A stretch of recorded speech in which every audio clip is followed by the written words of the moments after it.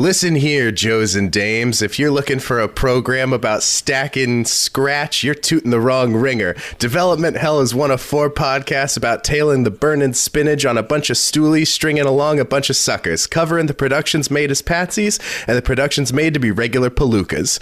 The treacherous tale of talkies that made the trip just for the biscuits and ain't worth 2 bits. So that's the crop, Jack. I'm your host for the program, Kyle Big Sweaty Anderson, and I'm joined by some of my trouble boys, Spike de Spike Kitrelli and Richard de Mad Titan Humphreywitz. I had just successfully kind of gotten rid of a headache I've had all day. And immediately I'm like, this is gonna be a while. There was he didn't write a short thing like this. Guys, I'm just kidding. We are one of 4 podcasts created within the last year that chronicles the bumpy road that truly is the pass-fail industry known as entertainment.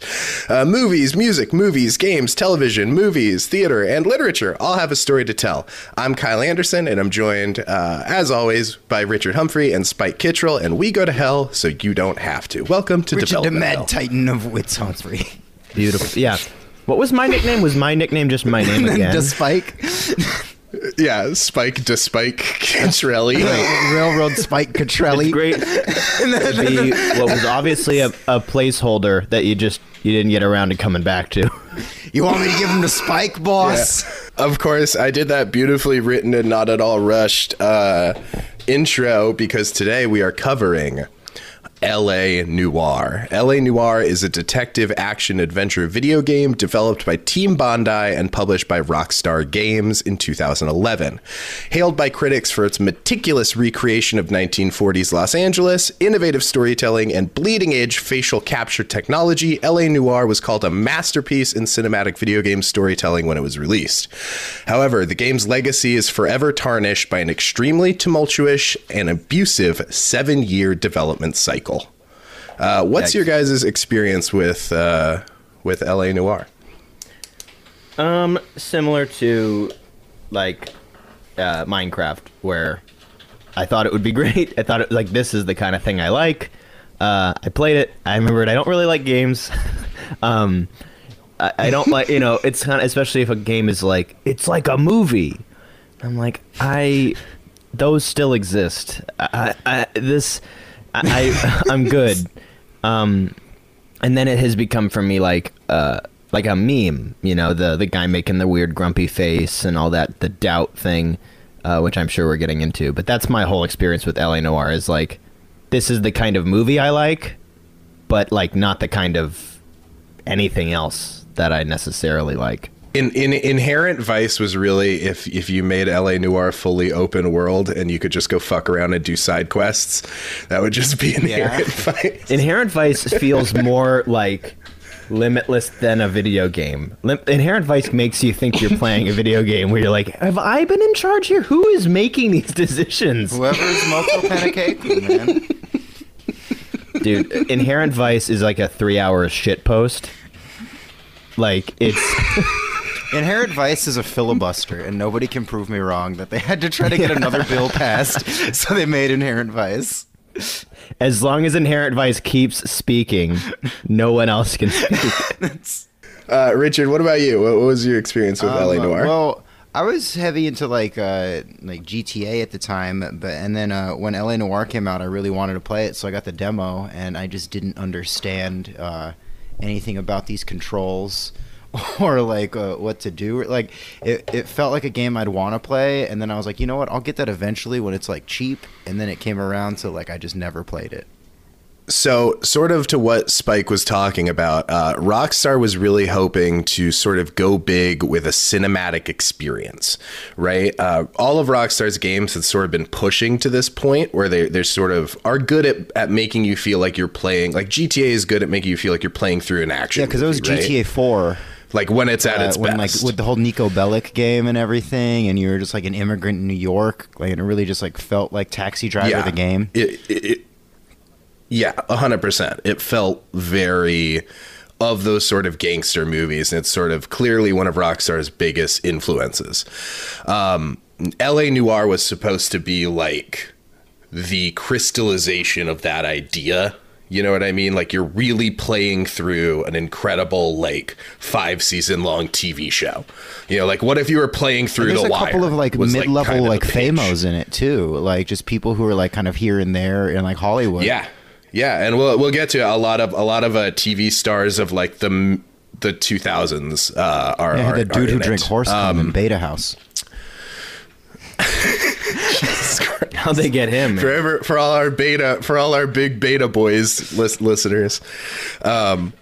So this is an interesting little fact just to sort of start off to let you know the prestige that came with LA Noire. In 2011, LA Noire was the first video game to be an official selection to the Tribeca Film Festival.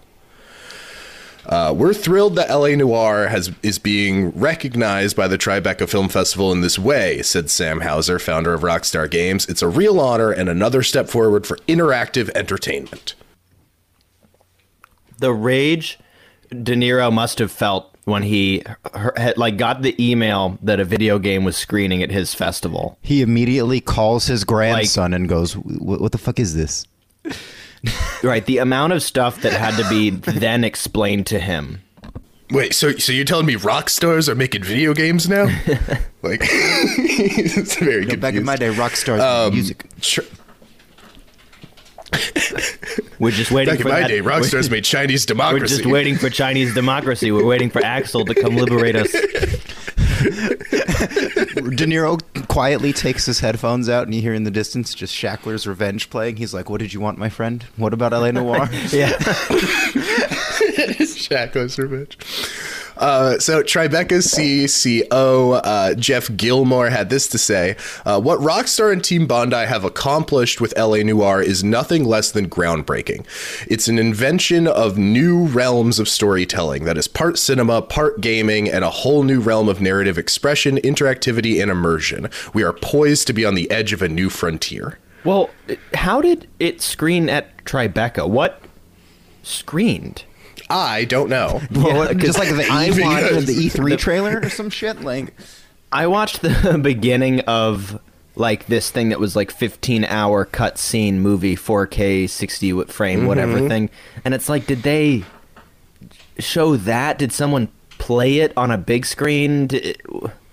What did somebody cut it down? What short film do you program before that? I hope it was like. I hope it was like when you'd go to a McDonald's back in the day and they'd have an N64 in the play place. Yeah. It was just sort of always running Mario 64. It was probably this YouTube video I found that was fun things to do in LA Noire, and it was just this guy who parks a car on a staircase and then jumps off and goes, "You can't die if you do it on this diagonal part." He does it like 9 times. Yeah, that was... They just showed, and Jeff Gilmore is like, we are on the edge of a new frontier. They just showed the YouTube video LA Noire, but every time someone doubts, it's 2 times faster. Yeah. Truly revolutionizing everything we thought possible in interactive media. It was done at the PCP screening at Tribeca, so nobody knew what was going on anyways. Everyone was standing. We have a lot of fun. The last day, we always do the PCP screening. It's a good time. Last year's pick was Mandy. Yeah, I do like the idea that they had like a weird room to show this one in, so there were no chairs, so everyone just stood for 15 hours and watched gameplay of a video game. Heckling the guy that was playing. People are cheering when they hit doubt, like, yes! Lie to her! You fucking lie to her! It's the little brother screening where it's just, you're sitting next to someone like a little brother watching them play the game. Little brother screening at Tribeca. Who plays during like a bathroom break and they actually beat it. So like I said, LA Noire was really supposed to be the launch of what I think Rockstar really saw as their next phase, which was bigger cinematic experiences. Because while the game might look on the surface like a lot like GTA, under the hood, it's almost nothing like it at all. I mean, at this time, like, Rockstar was not... Like, now Rockstar seems to be very focused on their online and sort of that whole money-driving aspect of it. But at this time, that wasn't really a factor, and they were just trying to make, like, let's make a really cool Western. Let's make a really cool I think gangster movie. Let's make a really cool noir movie. At that time, it was them investing in their fans because they were all were a certain age. And so you had Red Dead Redemption, you had GTA, you had LA Noire, and two of those were able to pop off and have an actual online community. Bully. Yeah, Bully as well. But like only ones that could actually be playable online actually made it like past all these studio shutdowns that ended up happening eventually, you know? And it's like... Could you imagine the shit show if there was a video game where you could bully people on the internet? Like you could physically what if you fight and bully people through... What if you just had one area where it's like Parlor the video game, you just put them all in one spot and just let them like hang out? That's well, that's what GTA is. It's just like... Who was it? Was it one of us that said like in GTA you either have a flying bike or you don't? Those are the two ways to play. For real. Yeah, you either have the missile launching flying motorcycle, or you're just dead all the time. Yeah, or you go to a new job constantly. So, first, to talk about LA Noire's development, we have to talk about the writer, director, and villain of our story, and maybe one of the worst people we've ever covered on this show, a guy by the name of Brendan McNamara. I saw him in the credits. McNamara v. Troy Duffy. They would on paper love each other, and then I think in reality hate each other. Well, this gets to a question. You just have Duffy screaming at a pool of water, and then out jumps McNamara. I do think Notch's transphobic shit may edge Brendan McNamara out slightly, but McNamara is very evil in different ways. Now, the thing about McNamara is sort of what you were getting at is he has sort of the most cliche movie taste. Like he would be the kind of guy who would have like a Boondock Saints frame poster in his place with like a Pulp Fiction frame poster. Right. Like he's a Joker guy. You either like Joker total ironically Joker or you guy. like Joker, you know? He is like a giant like hairy Australian dude. Like his arms are so uncomfortably hairy. He's like hard to look at sometimes, and he's bald too, so he has like no hair on his head, and then like the rest is just falling all over him.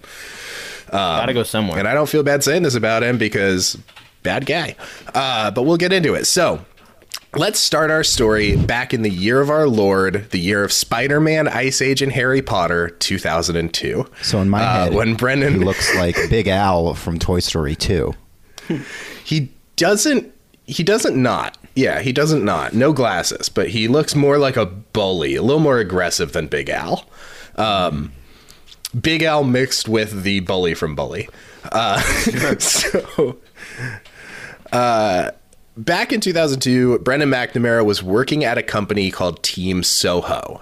Team Soho was a London developer that eventually merged with Sony's division that made the iToy and a bunch of other like peripherals. But at this time, Team Soho mostly made vehicle or sports video games.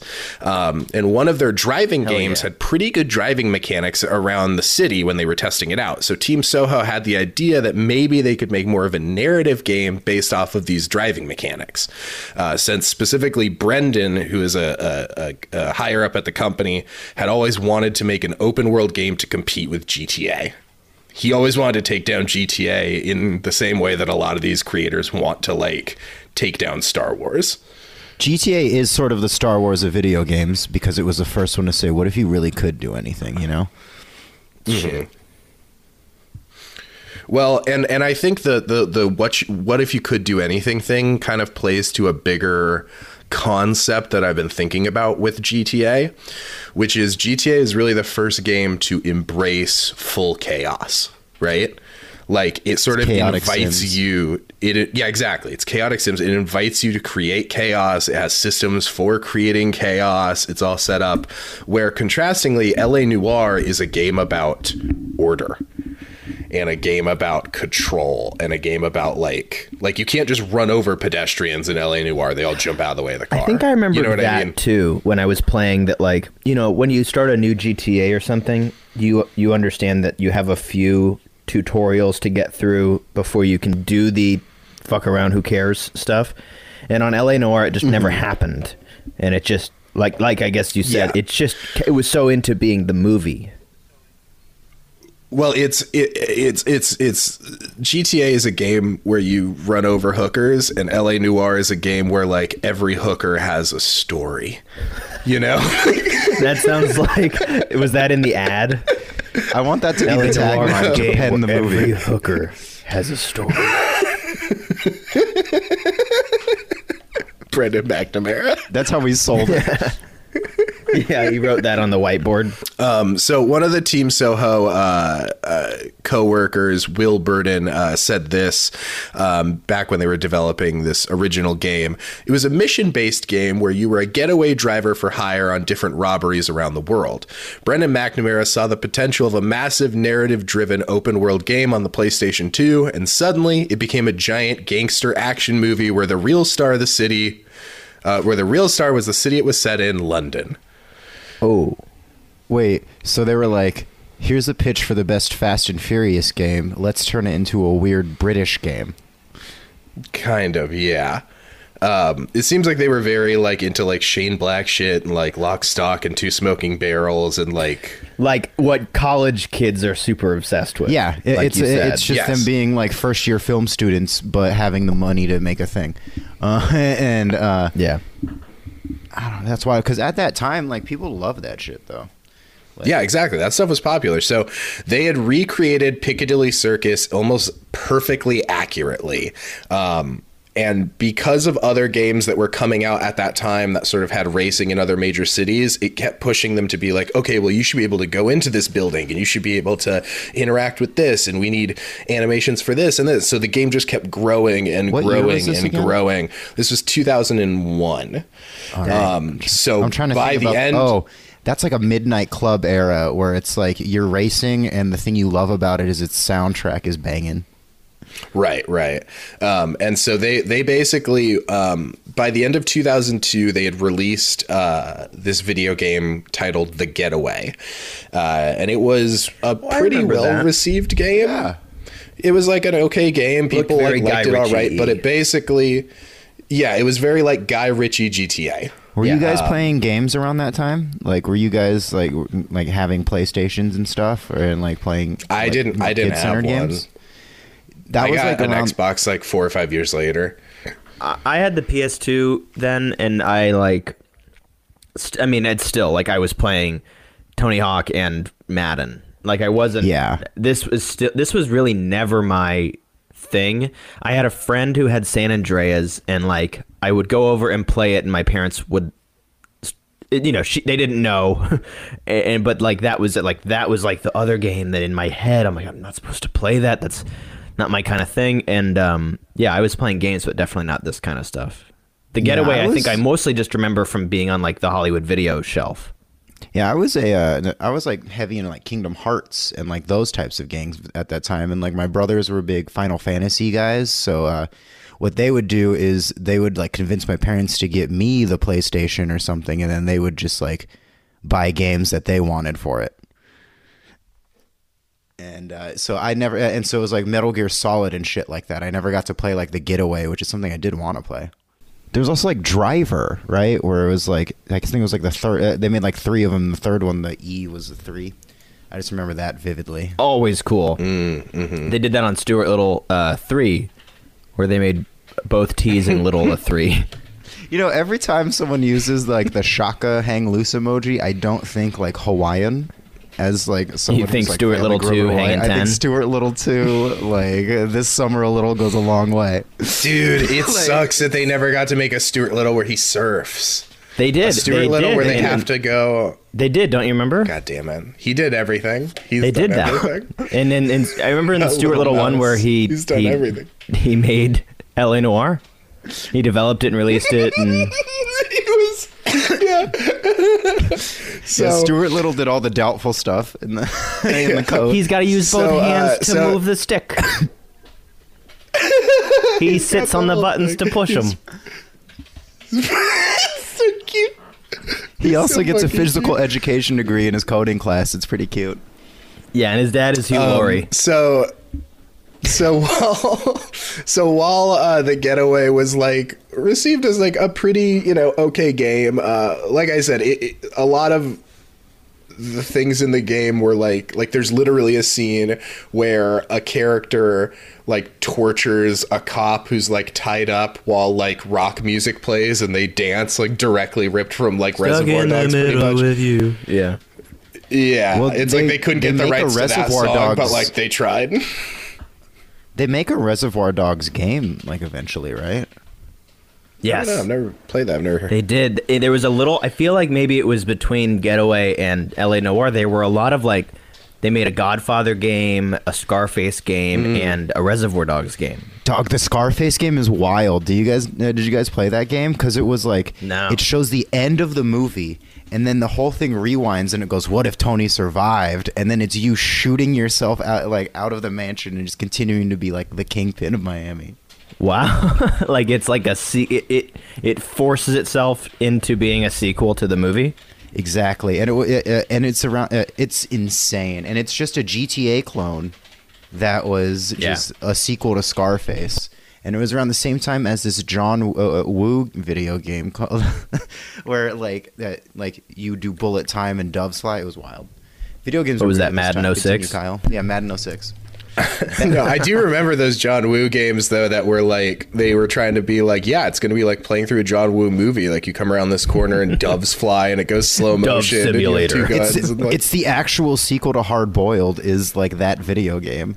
And they were actually like continuing, Soft Boiled. They were continuing like cinema through video games in ways that should have been the sequel though. Soft boiled, hard boiled, and poached. The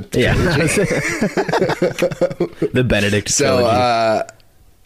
So, like I said, the game was like The Getaway was like okay to most people, but the important thing to see here are McNamara's film references, the very detailed recreation of a city, and the fact that even in 2002 they were using a ton of motion tracking for the animations in this game, which at the time were not really used in video games and were like super cutting edge.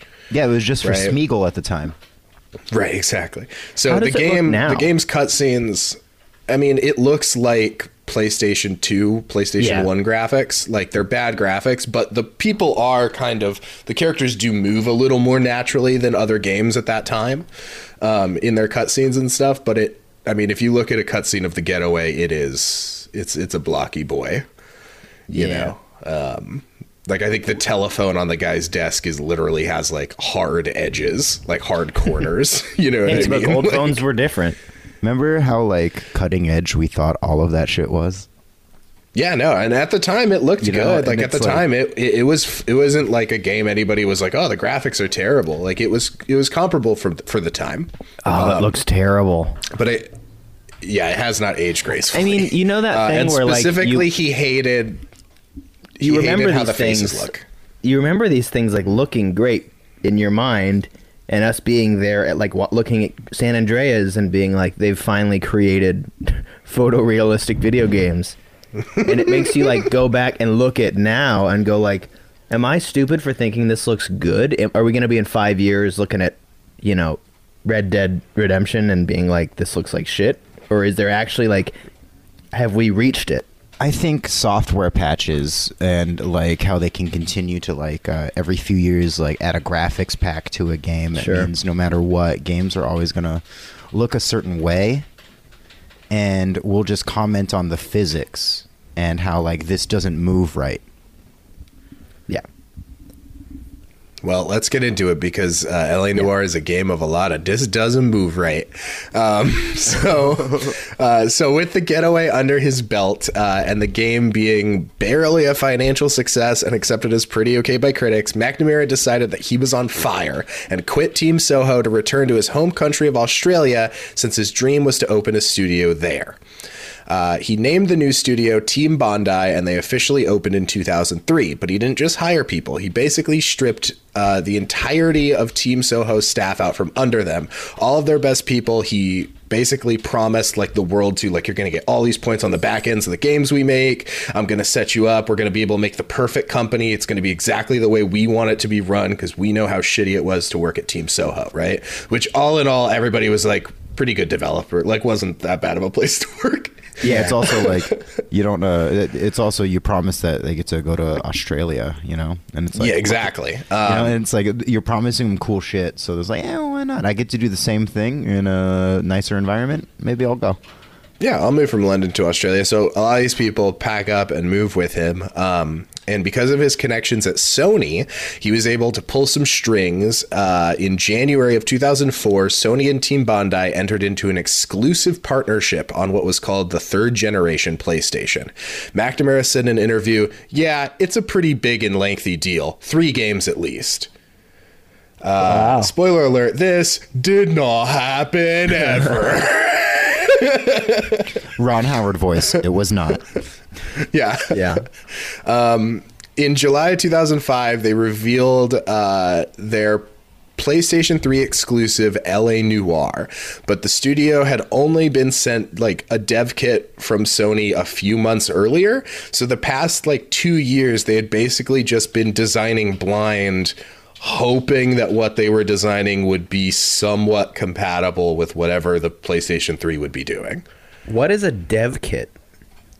So a dev kit is like a version of the console that gets sent to developers to make games for it before the console is out. So it's kind of like, it's like right above a prototype, right? Gotcha. So a lot of the times the dev kits are like, they put them together specifically. So they're like, they actually run a little bit better than actual base systems that get shipped out. Yeah. So that's why sometimes early games like run really good for the devs, and then when they get shipped, they run like shit for people. But basically they had like, so Team Bondi was like saying like, oh, we're going to have this game. It's called LA Noire. It's really cool. They put out this little trailer that was literally just the logo and like a black and white render of a street. Like there was nothing there. It didn't matter. It was a pre-Peaky Blinders, like, we're horny for this type of aesthetic feel. Sure. You know, like, It's true. But It's no video game trailer has ever told the truth. Period. Like, no. I feel like because it always looks like incredible animation, you know, like the Enter the Matrix video game trailer was like this cool fight scene, and then you play it and it's gonna look like a PS2 game. Yeah, I mean, there just is something to be said of like anytime you're showing a cinematic, it's not going to be what the game looks or plays like, because also it would be hard to play a game in a cinematic. Yeah. You know what I mean? Like I mean, Red Dead Redemption 2 is probably the most cinematic game I've ever played, and it's like, oh my man, still you've never video played game. Ghost of Tsushima, and that thing has Kurosawa mode. Where the whole movie looks like a Kurosawa. It's insane. I remember Flappy Bird's Kurosawa mode.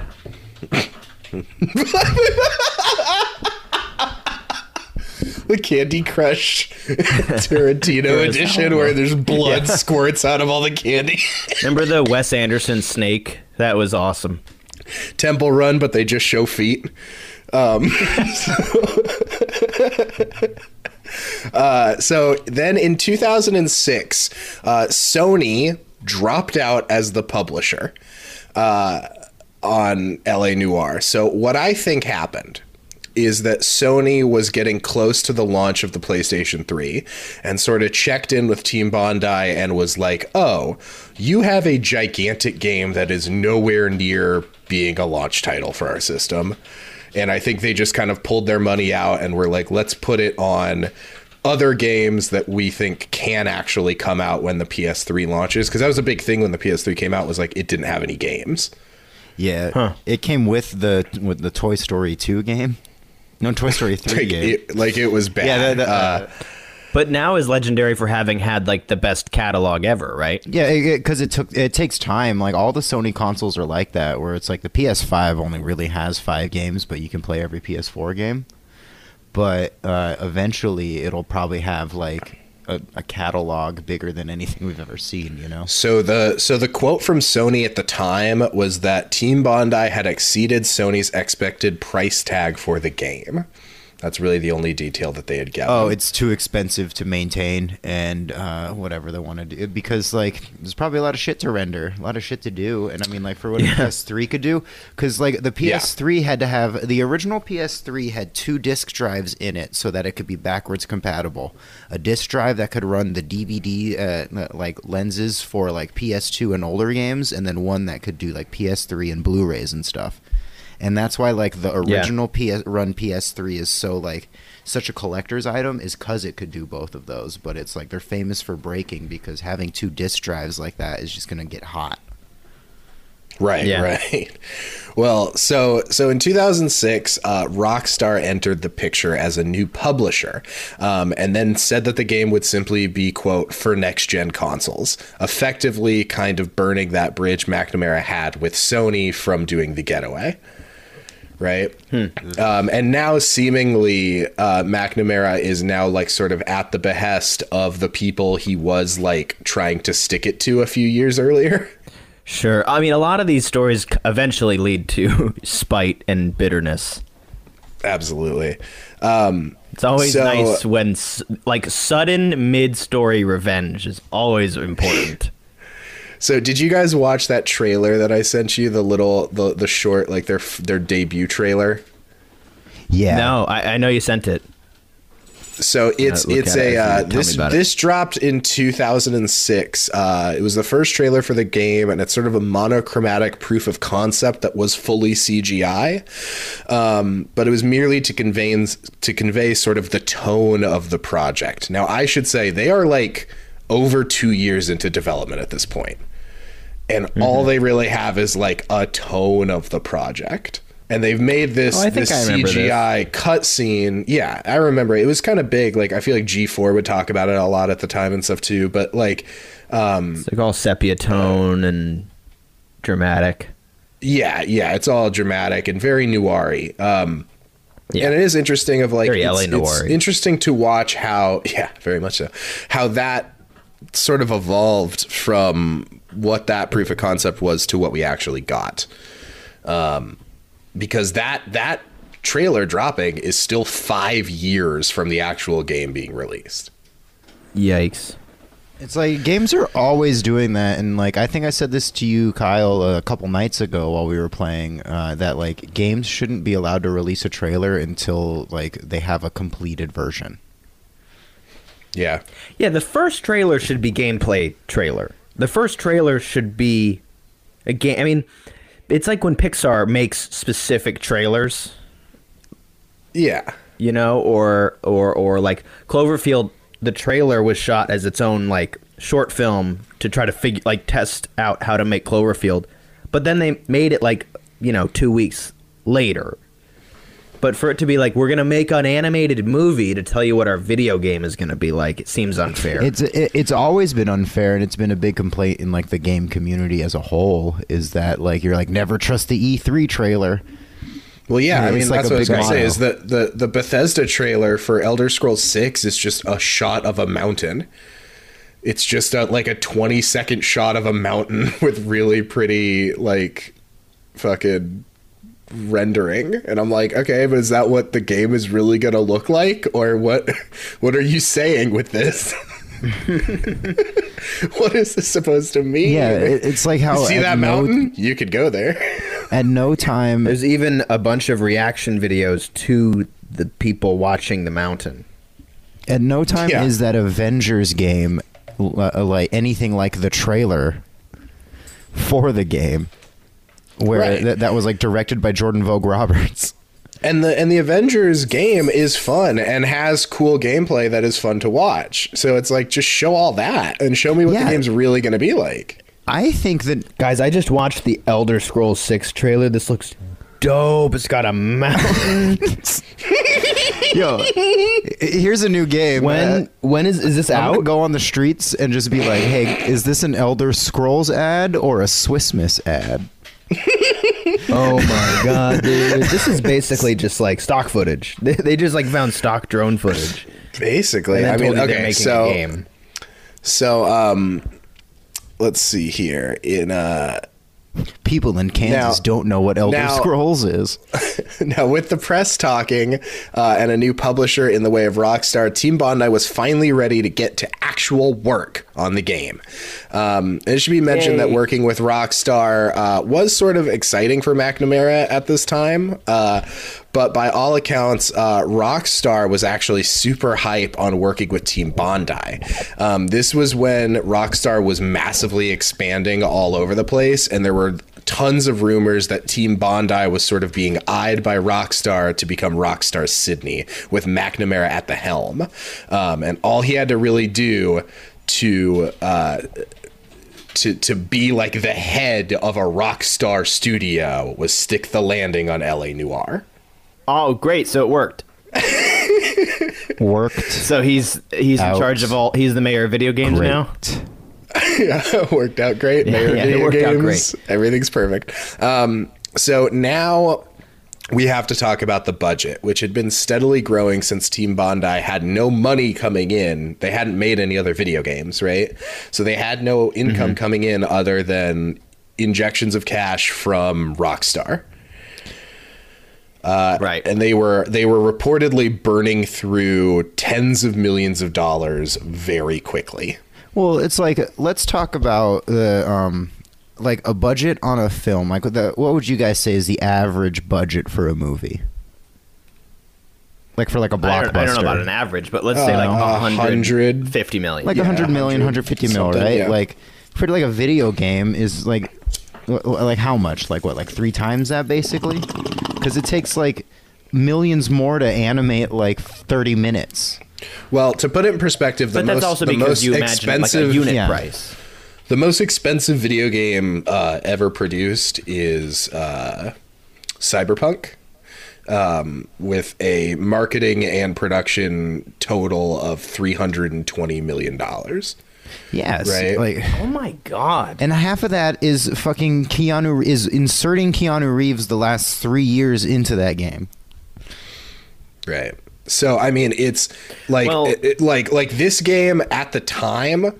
Now the figure that Rockstar puts out is 50 million on the game, but there's no way that with marketing and everything they only spent 50 million.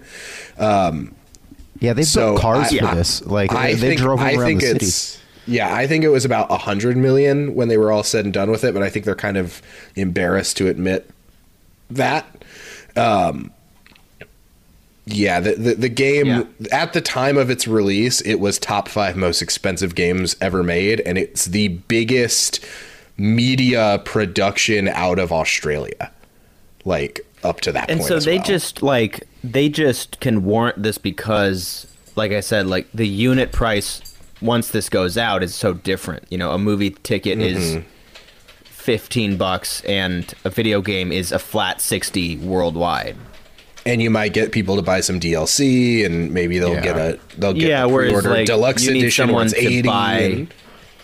Someone needs to buy 4 or 5 movie tickets to equal that. And if people on average bought that much, movies could cost more. Sure. So the main reason, one of the main reasons that the budget was ballooning was because when McNamara opened Team Bondi, he also opened a sister studio called Depth Analysis to develop the motion scan technology that was integral to the game. And they were betting a ton of money on this really expensive tech. And then you also had the added cost of McNamara insisting that the main cast all be played by notable TV actors. While it was still untested, when working properly in ideal conditions, motion scan could theoretically create up to 50 minutes of fully modeled, textured 3D performances a day, which far surpassed the industry standard. That was a lot of qualifiers, though. Yeah. Yes, it is. That's a real like that's a real like Robert Zemeckis way of just wanting to make a game, you know, where it's like using mocap to try to make the most expensive thing the cheapest way. Yeah, and and like I said, it is like because before this, the only real way to do it was the like sort of what we all imagine, like the Andy Serkis way, where all the little dots are placed all over the actor's face, and then but it takes a lot of 3D animators a lot of time because they still have to sort of go in and fix all the keyframes that it fucks up, right? Yeah. But with this, it sort of came out like the actual performance, all that stuff was like kind of done when it was done. Like it was. Yeah, this game looks like the faces look like human faces. It's, you know, like a typical GTA or whatever body with like an uncanny valley face. Yeah, and the fact that it is notable TV actors doesn't help that uncanny valley feeling. Well, and this was the exactly. uncanny valley was a thing that McNamara mentions all the time as like, we finally beat it, guys. We finally have a thing that doesn't make you feel uncanny valley. Now uncanny valley will just be ranch dressing. But to Richard's point, like, not only is this technologically the uncanny valley, by casting like actors, where have I seen that guy from? Like, it's all upsetting because you're like, because it's not Brad Pitt. Only do I it's think like a guy you've seen from something. Yeah, it's like not only is my brain confused that that's a fake person, it's confused because I don't even know who that fake person is pretending to. You know, yeah, it's like if you think you've seen someone in your dream the whole before. time going, what am I looking at? So I just sent a couple of pictures in the Discord of what the motion scan rig looks like. So you can see sort of how it rendered his face in that first image, but you can see that second image, sort of the giantness of the rig, right? So in an interview in 2010, McNamara said that, quote, no other technique could capture the intricate nuances needed for LA Noire's revolutionary gameplay systems. The actual nitty gritty of how motion scan works is it used 32 surrounding cameras to capture an actor's face, facial expressions from every possible angle. That just looks like he's filming a documentary. It's like that's the Errol Morris setup. So basically, the technology is central to the game's interrogation mechanic. So while you do occasionally like drive around or shoot people, you know, a major part of the gameplay is these interrogations where you're sort of required to look at suspects' reactions and sort of like judge whether or not these people are lying.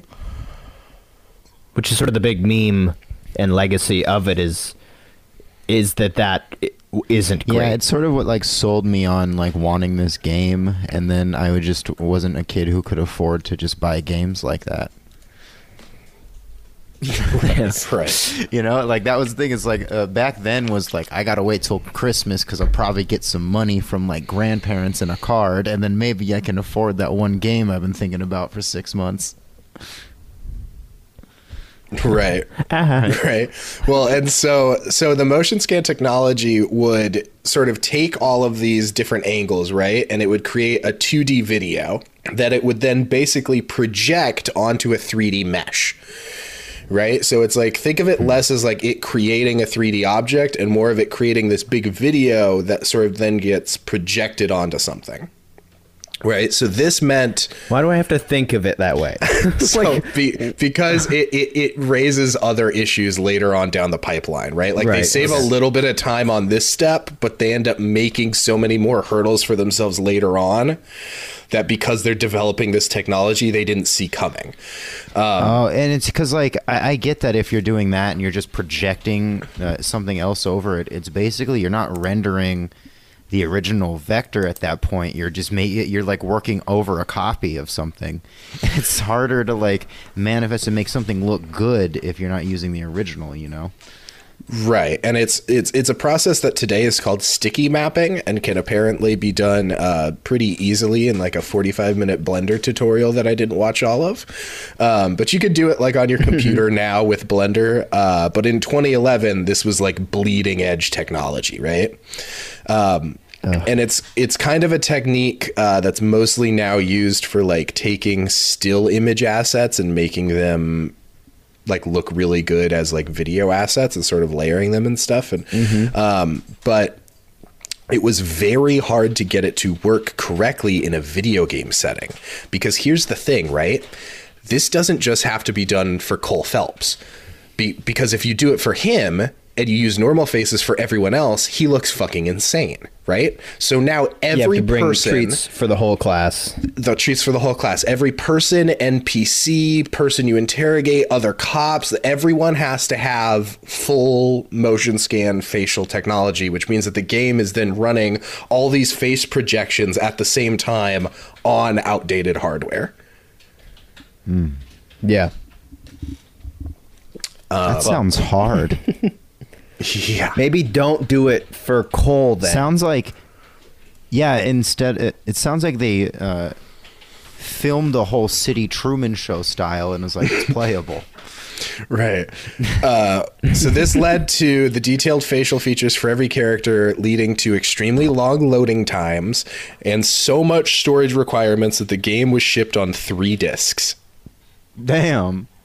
Like in final, like the actual retail was 3 discs? Yes, it was 3 discs. Whoa. Like 2. Whoa. That's crazy. I'm still shocked when it's 2. I'm still very inconvenienced When was the it's last 2. time you guys had a 2? Red Dead. The new one? Red Dead Redemption 2 is a 2. I don't disc anymore because like digital is so convenient. Yeah, I be discing usually like crazy. digital too.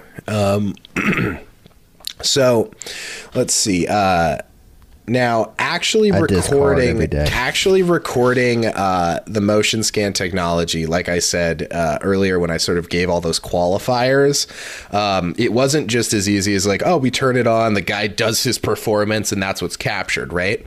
The motion scan rig was so massive, and the lighting had to be so perfectly even that you have this like sterile room that your actor is now sitting in to do his performances, right? The quintessential aspect of cinema is a sterile, evenly lit. It is now. Guys, go watch Kane. Go watch The Godfather. These are sterile, flatly lit environments, and that is why audiences. Well, that's what I meant by like it looks like they're filming a documentary, but it looks like a prison documentary. You know, it looks like they're dragging in like this. Right, he is in this weird orange jumpsuit with a taped-on microphone. 100% does. Oh my god. Well, This is the room that like he is safe to be in. yeah, and this is the part of the story that really made me think of Spike the most, because I know from working with you as a filmmaker that you are big on performances, and sort of as someone who studies film, you love performances and sort of that aspect of it. And this is a game that sort of sold itself on, we're going to have incredible performances by real actors in real cinema, and you'll see how we do it, that the performances then become so disjointed. Well, because the actors aren't being protected. Like, they are being brought in to consider their surroundings. They're being brought process into as they're doing it. On this game, they're being brought in basically like an art asset. You know what I mean? Like, they're being brought in like how you bring in like ground textures. Like, Which actors love. Yeah, they're treating actors like algorithms, you know, and they're like, all right, so I'm going to have to treat you like numbers, and you move here, and I'm going to manipulate actors like as this. algorithms is my Clubhouse room that I just created that I'm about to jump on over into, guys. You see a really, really weird parallel is Billy Lynn's Long Halftime Walk, where like it's such a technological like thing for Ang Lee to pull off that he never stopped to consider that these actors have no idea what to do in 120 frame 3D 4K, and then it turns out again they look just as important in that movie, like just as thought through in that movie as like the walls or the props. Right. Everyone kind of seems hung out to dry. So with the motion scan room being this horribly sterile environment. Aaron Stanton, who a lot of people know from Mad Men, but he's the lead in L.A. Noire. He plays Cole Phelps. Aaron Stanton sort of gave some insight in an interview a few years after the game was released, where he said that the actors could really only tilt their head a few degrees in any given direction, or else you'd have the faces becoming cockeyed in the final renders, and everyone wouldn't map onto the mesh properly. So now you're forced to do Batman. So no, now you're forced to do your performance without moving your head almost at all, right? And all the performances are done sitting down. So if you're in a scene where you're running or walking or, in a fight, you have to just do it sitting completely still, but while still moving only your face as if you were in this moment. That's not even nothing. Eddie Redmayne did that whole movie sitting down, and he won an Academy Award for it. He moved his face. Dude didn't even move shit that whole movie. Acting without moving your body sounds like a class you have to take in at Juilliard, theater school. It sounds like a Juilliard exercise that Adam Driver does every morning. Orlando Bloom tells this weird theater school story in interviews sometimes, where he talks about his theater program had a thing where you had to climb the rope in gym class, but you had to do it in an interesting way. And he's like, yeah, so I got called on and they thought I was just gonna bullshit and wasn't gonna find some way, so I just climbed up the rope upside down, ankles first. And I still to this day cannot fathom what that looked like. Dude, I don't think that's true. There was a teacher at UNLV in the program that her goal that semester was to make you cry at least once. She wanted to break. She would stand people. She announced this? Yes, in the first day of class, she's like, "I'm gonna make each of you cry at least once," and then had a session where she would bring people one-on-one on stage and tell them what she doesn't like about what they do or something performance-wise, and just break them down. Great quality. Oh my God. I've told other people this experience at that went to other schools in Michigan and stuff, and they go, "Oh yeah, you had one of those." UNLV will make you cry.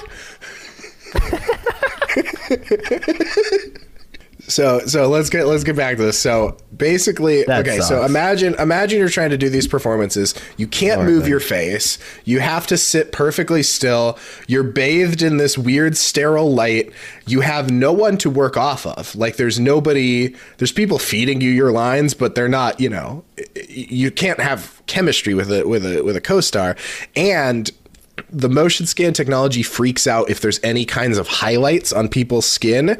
So there's constantly a PA coming in and powdering you between line readings. You can't shine. Yeah. Right. Okay. You can't shine. So you sort of have all of these factors, and then they're and your face and your performance is what's going to sell this game, baby. Yeah. I don't even know where you'd begin for a technology that that fourth graders do on their laptops. Yeah, on TikTok now, and for their eye lines in the clips that I watch. Nobody really writes about this, but in all the clips that I watched of them filming the motion scan stuff, it seems for eye lines they just had a computer paper printed out picture of Mona Lisa. Ooh, okay. So they would just tape that for Yoda too around, right? But that just feels like one of those things. She was in Ted 2. Hey, if you want to get that kind of performance out of me, just hang up a little pic of Dua Lipa, and I'll pay attention all day, baby. You're running on a treadmill forever. It's just a guy on your back with a stick and a string with a Dua Lipa picture, and you're just running towards it. So now on top of all of this, right, this is simply the face and voice performances, right, that are completely disconnected from the body animations, which the actors recorded separately in the traditional ping pong ball covered suits. They still had to do the ping pong? Yeah, they still have to do the ping pong ball Separately. suits. They just have to do the little dots on their faces. So now that's separate. So with the other one, you're doing the little dots on your faces and the ping pong ball suits at the same time, right?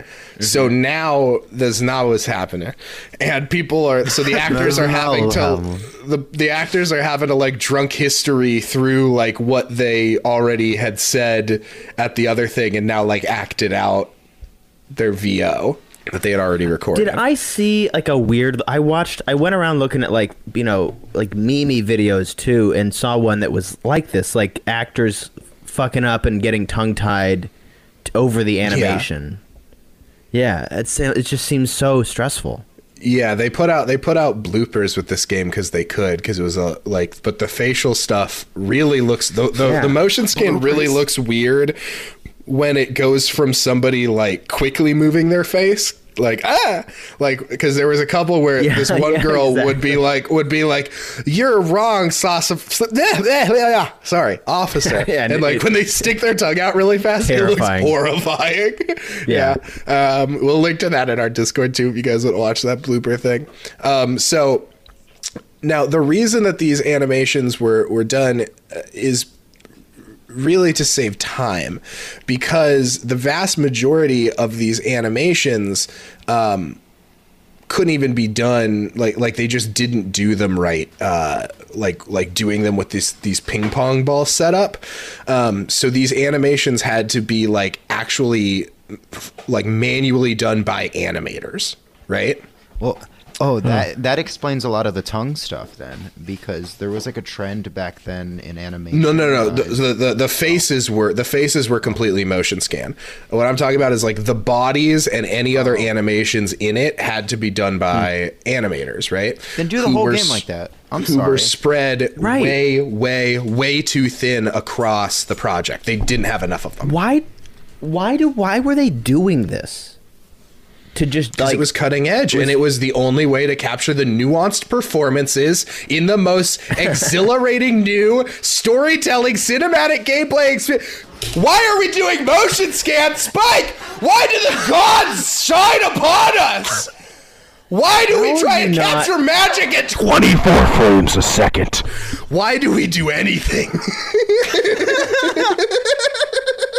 I know that you are facing a wall when you do that. Like, how are your neighbors not kicking through your fucking windows when you do that? Because they're just like weird Russian people that I think are just renting the apartment to like make fake money. I think they have all these big printers. Front. I think they're making fake money.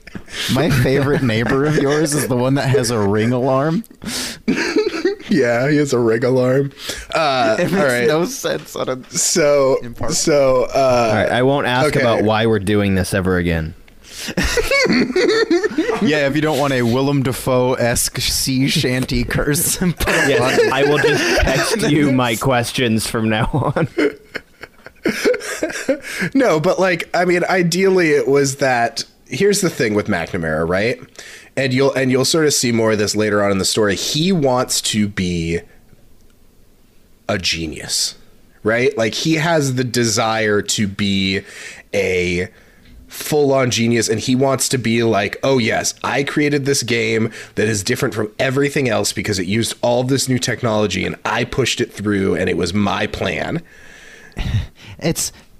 It never worked. The hubris. It never works. The hubris. It's like Peter Molyneux, who made the like Fable games, always promised something like that till they kicked him out of the video game industry. Well, the Fable, Spike, do you know about the promises for the Fable game?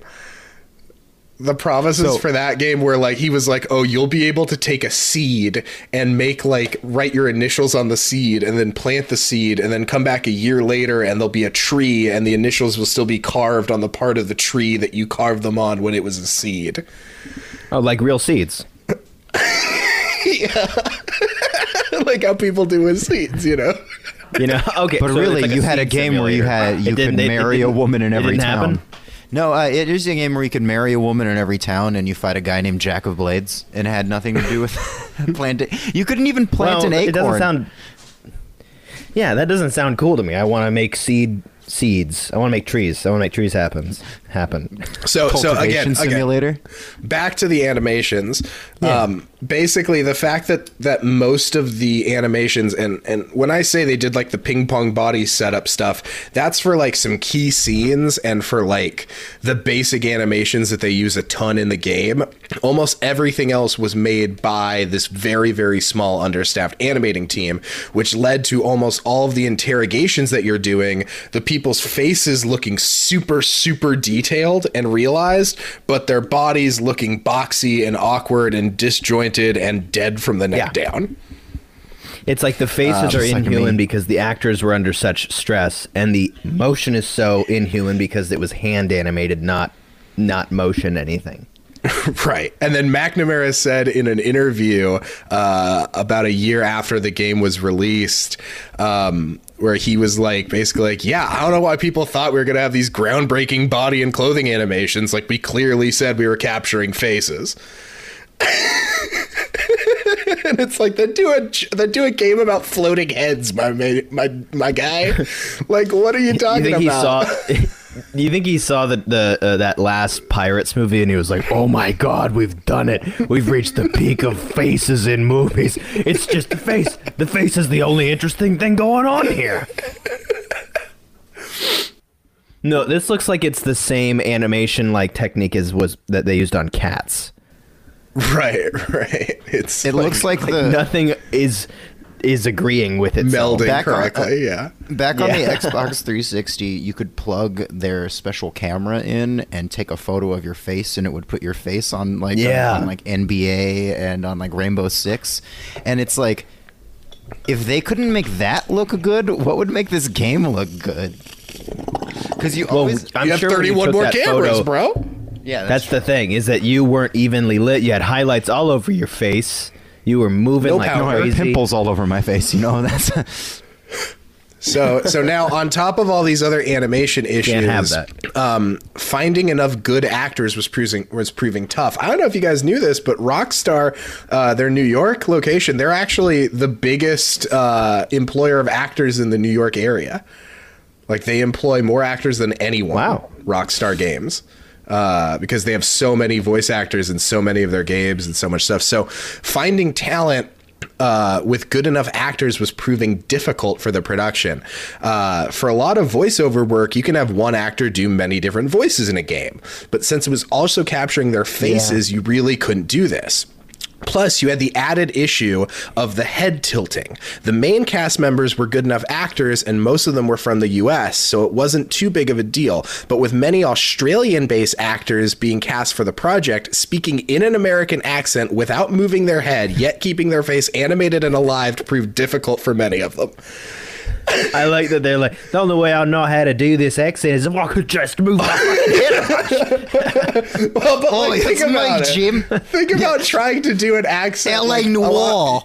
You don't even realize, like, a lot of times when you do an accent, you want to, like, cock your head or something. But, like, if you cock your head, you fucked up the whole take.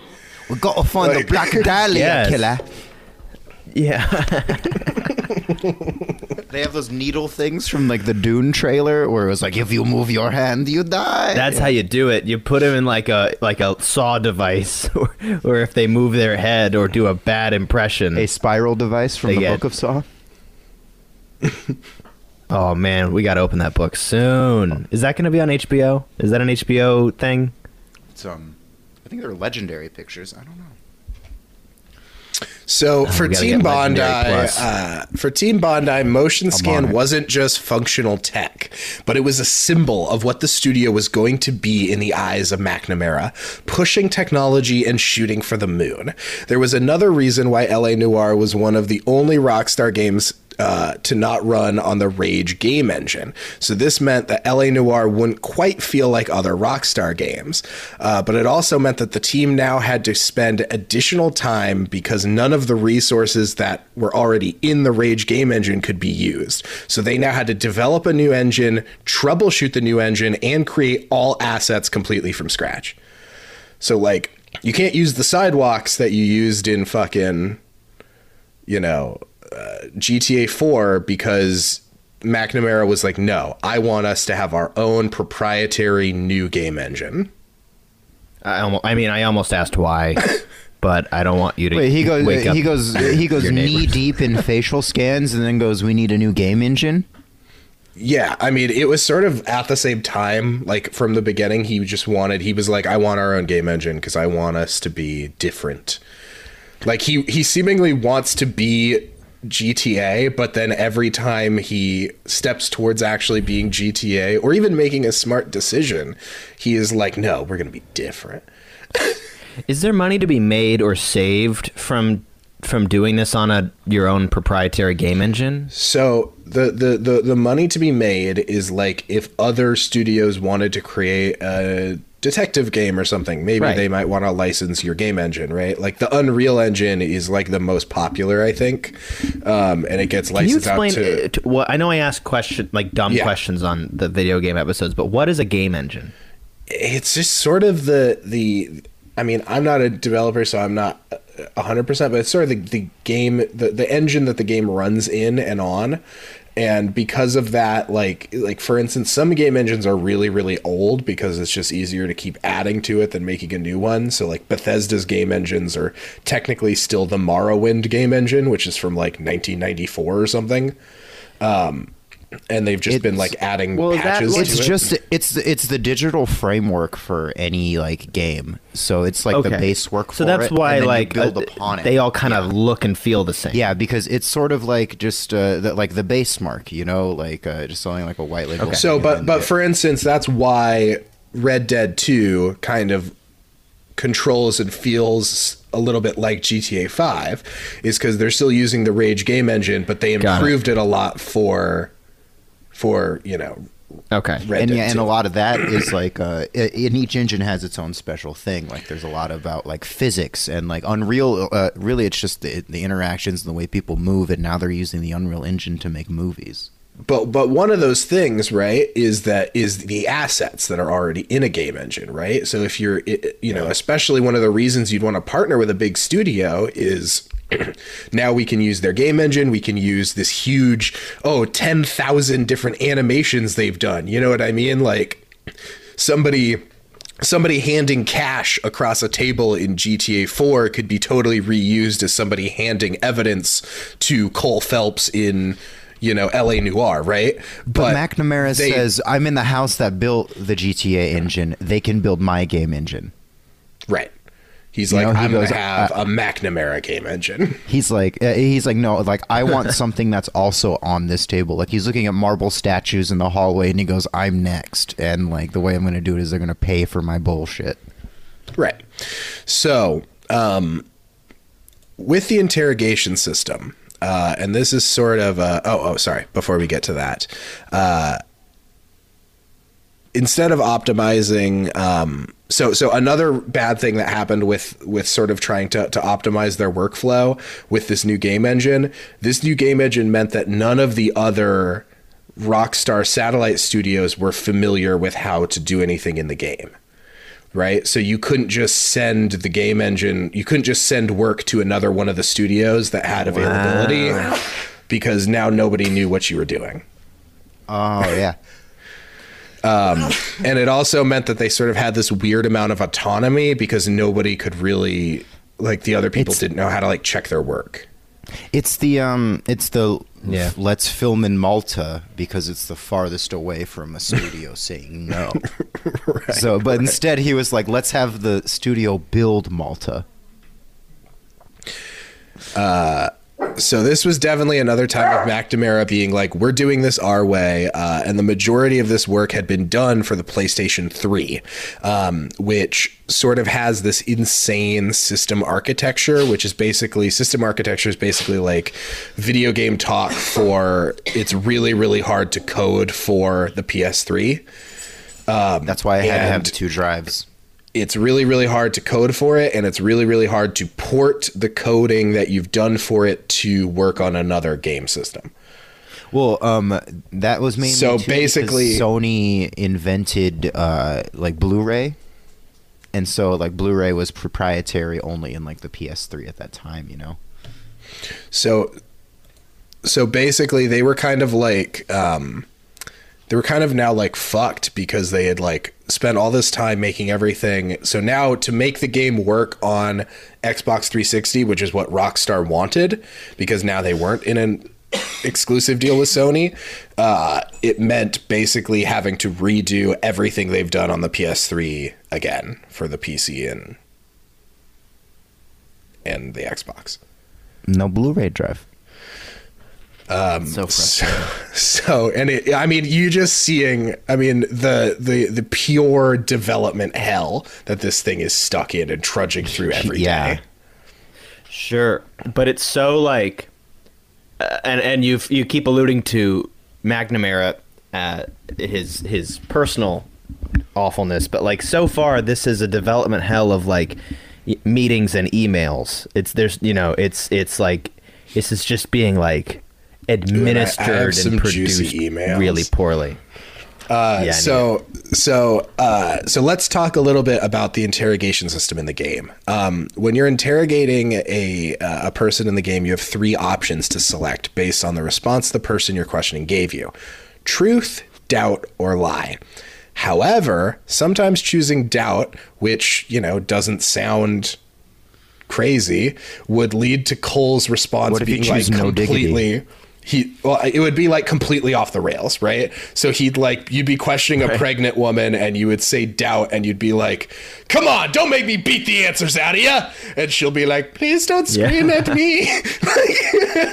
It was just sort of, you were like, well, all I wanted to do was say that like I didn't quite believe what she was saying. I didn't want to like threaten to hit this lady or like threaten to feed this man to dogs. Like that was one of the responses. Cole's like, don't make us feed you to the hounds. Like... I was like slightly peeved by that. It's like it's noun, verb. It's like it should be honest, doubt, lie. So the reason that this was weird is that McNamara said after the game's release that this was not intended and that the original mechanic was supposed to be coax, force, and lie. Coax. Just does a big old bump in front of them. But he didn't feel like now Rockstar are 3 verbs. Rockstar didn't feel like those were clear enough for the player of what you were going to be trying to do in every situation. But because that's how kids. But because that's how they were already written and filmed. And that was like one of the hardest, most expensive bits. And you'd have to try to convince fucking Aaron to fly back to Australia and sit in the bad bright room again. Like these were unchanged, right? They just changed what the button said, but didn't actually change the content. And then later when they re-released it on PS4, they changed it again to good cop, bad cop, accuse. Which are different things than all those don't things. Even make sense either. Well, now, good cops, truth. Bad cops, doubt. I understand the concept. If all along it had been good cop, bad cop, that makes sense because that is the common interrogation thing. Right. To just throw that in the remaster when it wasn't the... Now I kind of want to put the good cop, bad cop, threaten the pregnant lady. Right. Good cop, bad cop, shove gun in mouth.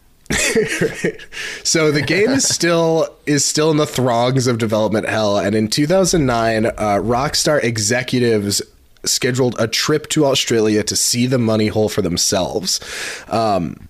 This is because McNamara has constantly been hyping the game extremely high on phone calls and in emails, right? So he's like, guys, don't worry. This new game engine, out of control. The animations, unlike anything you've ever fucking seen.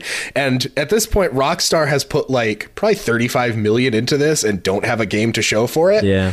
And so they come down to Australia with extremely high hopes. They want to be like floored with all the hype that McNamara has set up.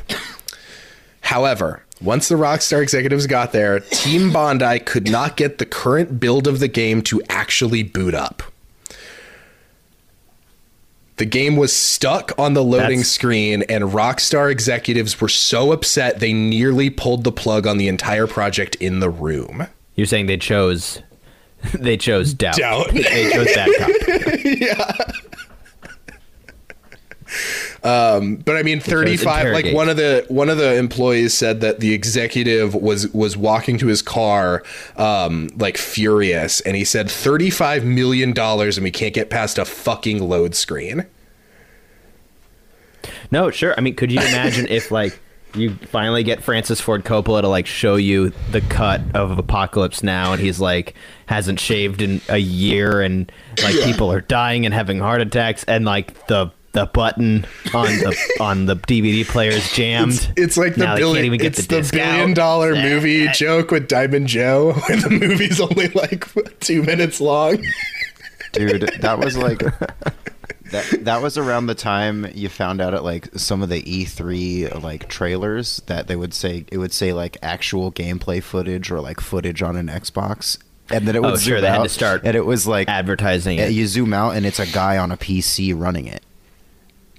So, or it would just actually be a video. Like it was like that level of lies anyway. It's like Ben Wyatt's claymation movie in Parks and Rec. Like right. He played 40 frames of it, and they were like, "Is that it? Did I just fly to Sydney for you to tell me we can't get out of the fucking load screen?" Insane, right? So that's crazy. And a big thing that had been hyping them up was all of these pages of the script, these scenes that he had been sending to Rockstar. When Rockstar would ask for like a update, he'd be like, "Check out this scene where Cole Phelps totally gets the fucking drop on these dudes." So I want you guys to guess how many pages the script for LA Noire was. 477. I don't know. Okay. It seems like 477. A film script, for any listeners who aren't familiar, a film script is around 100, 120 pages, somewhere in there. Like page per minute is the bullshit rule. Mm-hmm. But like, I'm going to, like, going on the rules so I can win. Richard, what did you say? 477? 476. Cool. So I'm just going to read a quote from Brennan McNamara to Edge magazine. The script is up to 22,000 pages. Oh, I won. He said, "That's a little much." Whoa. That's 2 full years of a TV series and probably about 12 feature films. It goes a lot of places. Oh. That's not 12 feature films, is it? That's like hundreds of feature films. 12 feature films would be 1,200 pages if we go by the like 100-page logic. The scripts up to 22,000 pages is one of my favorite quotes. You know, to harken back to it, apparently Paul Thomas Anderson, when he adapted Inherent Vice, like did not understand the book, so he just transcribed the book beat for beat into a script and gave it to his sister, and his sister was like, "I am not reading a 500-page movie script. You need to go to work." Like this is the sort of like I don't know. It's the same thing of like 22,000 pages. Well, that's like what it was, like 3,000 pages or something for the original script. What's that Wachowski brothers space movie? Oh, Jupiter Ascending or something? Wachowskis, yeah. Jupiter Fallen. Deep in old Matrix research, spoiler alert. Sorry I said Wachowski brothers. Let me correct myself, Wachowskis. But like, it's like, I don't understand that. That almost feels like a lie. Like, I can't fathom what that looks like physically. Like, I don't understand what is on page 13,000. Yeah, that's a big ass. I have seen a desk where it is like comically like 2 foot tall stacks of paper. Yeah. Jesus Christ. So now at this point, I'm going to be quoting a lot of Team Bondi employees as we get into the nitty gritty of developing the game and into the abuse of the staff. These quotes are from a group called the Bondi 11, a collective of former employees that came together to shine a light on the horrible working conditions at Team Bondi. These quotes, a lot of these quotes come from an article published by IGN after the game's release. It's a really, really good article. A lot of them also come from a YouTube video called LA Noire What Happened by Matt McMuscles. It's also really great that you should totally check out. Matt McMuscles? Yeah, he's really good. Good name. Okay, so the article not only let employees talk about their working conditions, but it also let McNamara fire back at them. And a lot of the employees were actually really, really surprised that McNamara agreed to do this IGN interview about this. So employees talked about how the studio was in complete disarray. Quote, since Rockstar had injected money into the studio, the game had been revamped, ported, and delayed 4 times. Rockstar spent more money than Sony in a lot of their efforts to make it not suck. The employees at Team Bondi described Brendan McNamara as a bully. Quote, he's one of the angriest people in the world. When Brendan came on board, it became clear that he was a huge bully with no talent, vision, or management skills, but he really knew how to intimidate. As you can imagine, McNamara... He knew how to intimidate. Yeah. He was a real bad cop. Real bad cop. As you can imagine, McNamara had a very my way or the highway attitude, and the stress he put on his employees meant that most only lasted at the company a short time, sometimes only days. One programmer cited unrealistic goals, unreasonable deadlines, and verbally abusive behavior. It's, quote, it's one thing for him to be angry behind closed doors, but it was incredibly common for him to scream at whoever was pissing him off in the middle of the office. In IGN's conversation with McNamara, they talked openly about his management style, saying that he sees getting into arguments as part of trying to get things done. Am I passionate about making the game? Absolutely. Do you think I'm going to voice my opinion? Absolutely. But I don't think that's verbal abuse. It is if you're being verbally abusive doing it, dickhead. Yeah. Sounds like if I made a movie. That would be your technique. Yeah, just argue with everybody till it gets made. It seems like I'm going to have to yell at you. So McNamara Hire said, somebody just to yell at him. So the way that game studios work is, you have your directors and producers that are sort of a group of people, right? It's really not like movies where there's one director like having a driving force through it. It's sort of a bunch of team leads who oversee their teams and bring their parts to the process because it is such a more collaborative medium, right? It like inherently needs more people working in these smaller teams, working on very specific elements to sort of bring it all together. But McNamara has no respect for that system or using his team leads in any way. Well, isn't there... what comes to mind, I guess, against this is like the only name I can think of would be Hideo Kojima, who like seems to be a singular visionary who, maybe has a team. He's probably not sitting there coding his games, but is this one of I guess my questions are like, are there other Hideo Kojimas, and did he just think he was one of them? Yeah, he thought he was one of them, but he's probably way closer to the Duke Nukem guy, who just had full creative control over his game and it suffered because of it, but didn't know how to use it. Right. And of course, I think he thinks he's a genius like Hideo Kojima, but like he's clearly not, Well, it's like a lot of franchises will have that like first starting force that makes it, and then it gets absorbed into the system. That's what happened with Gears of War. Is like Cliff Bleszinski was the guy that was like the head of that, and then that sort of just like went away after like the third one, I think. So McNamara said, I can go to anyone I want. It's my game. I can go to anyone I want in the team and say, I want it changed. I've been doing it a long time, and it seems to have worked pretty good so far for me. Worked out great, is what he's saying? He's saying it worked out great? It's been working out great pretty much so far for me. Everything's The cup for and, me, cup where and he's milk just house. he can only account for his own feelings here. Right. So one programmer said this about working at the studio. Often the leads weren't involved. If you wanted to talk to your lead and say, hey, Brendan's making unreasonable demands, like they want me to animate and I'm a programmer, they'd be understanding, but ultimately powerless. They can't go to Brendan and say it's not feasible just as much as I can't go to Brendan and say it's not feasible. He just won't listen to reason. Whoa. So basically you have everyone down the line just sort of shrugging and being like, yeah, he's crazy, dude. Anyway, gotta go.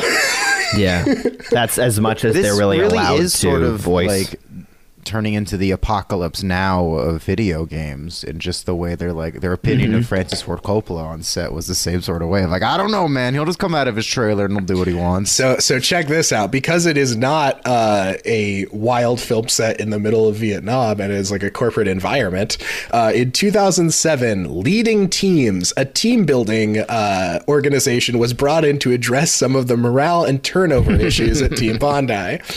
Apparently, the way they decided that the best way for this to happen was for everyone to apparently go like an open mic, like a roast, like the roast of Michael Scott. McNamara is sitting there, and everyone in the company is expected to come forward and give their, quote, honest opinion about Brendan without any, like, fear of repercussions. Could you imagine that on the Apocalypse Now set where it was like, so Thursday there was the bodies, and I didn't like having to move the bodies. I'm just here to do the makeup, and I feel like I was targeted to move the bodies. Well, dude, in that same way, the way that he goes through this goes around the team leads, it's like, imagine if Francis Ford Coppola was going directly to a grip and being like, hey, I need you to like do all our craft services today and also do your grip work. Hey, Marlon forgot his lines. You need to go run them. Also, Yeah. we need 2 sandbags over by the stage. Yeah. So everybody at this team leading event felt like it was a trap to get fired, since the turnover at Team Bondi was like so massively fast. I wouldn't fucking show up to this thing. A gameplay programmer who had no prior game development experience said they had massive turnover, a huge attrition rate. I remember sitting in a meeting with all the gameplay programmers. There were about 20 of us at the time. I looked around and realized that out of everyone at the meeting, other than the team lead, I was there the longest, and I'd been there for under 12 months. There is a bakery down the street that has massive turnovers too.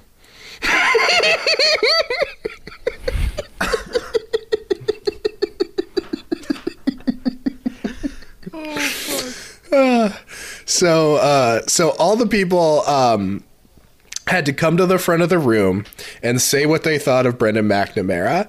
And he was quoted saying, yeah, some people said some good things and some people said some bad things. I'm not in any way upset or disappointed by what I've done and what I've achieved. I'm not even remotely defensive about it. I think if people want to do what I've done to come here and do that, then good luck to them. If people who've left the company want to go out there and have some success, then good luck to them. If they want to do that without me, that's fine too. It's like musical differences in a rock and roll band, right? People say they do want people say they do want to do it. Some just don't. And Keanu Reeves won't be in this fucking picture, and Ethan Hawke is a hack, and my bar is the greatest bar. So I'm saying, it's like, dude, you've still, like, you made an okay game in 2002.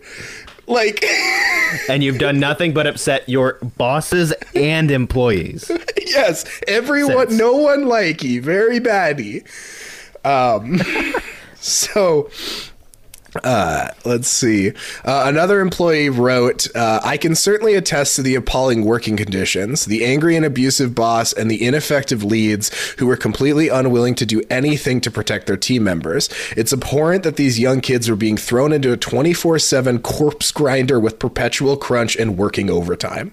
Ooh, everyone's so eloquent. Everyone's so mad that they're eloquent as fuck.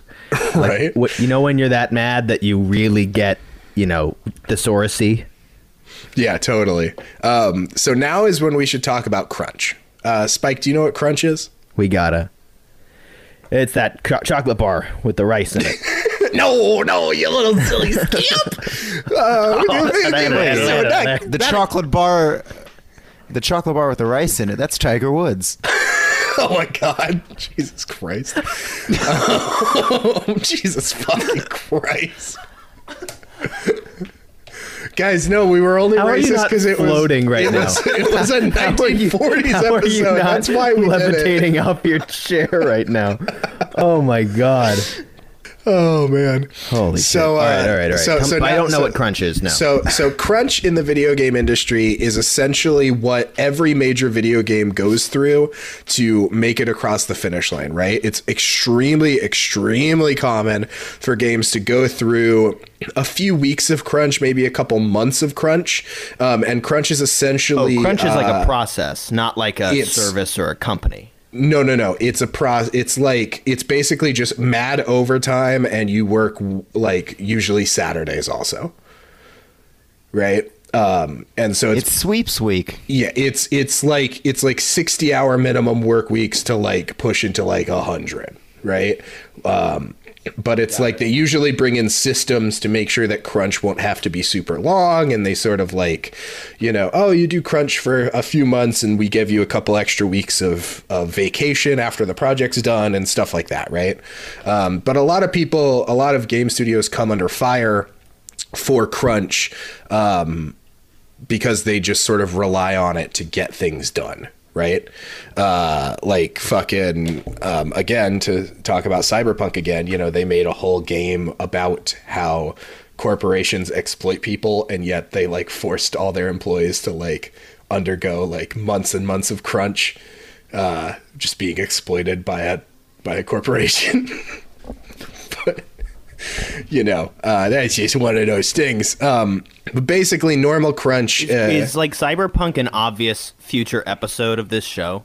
Unfortunately, I think it is, because they were developing that game since like 2005. Like it was like an 8 or 9 year development cycle for that game as well.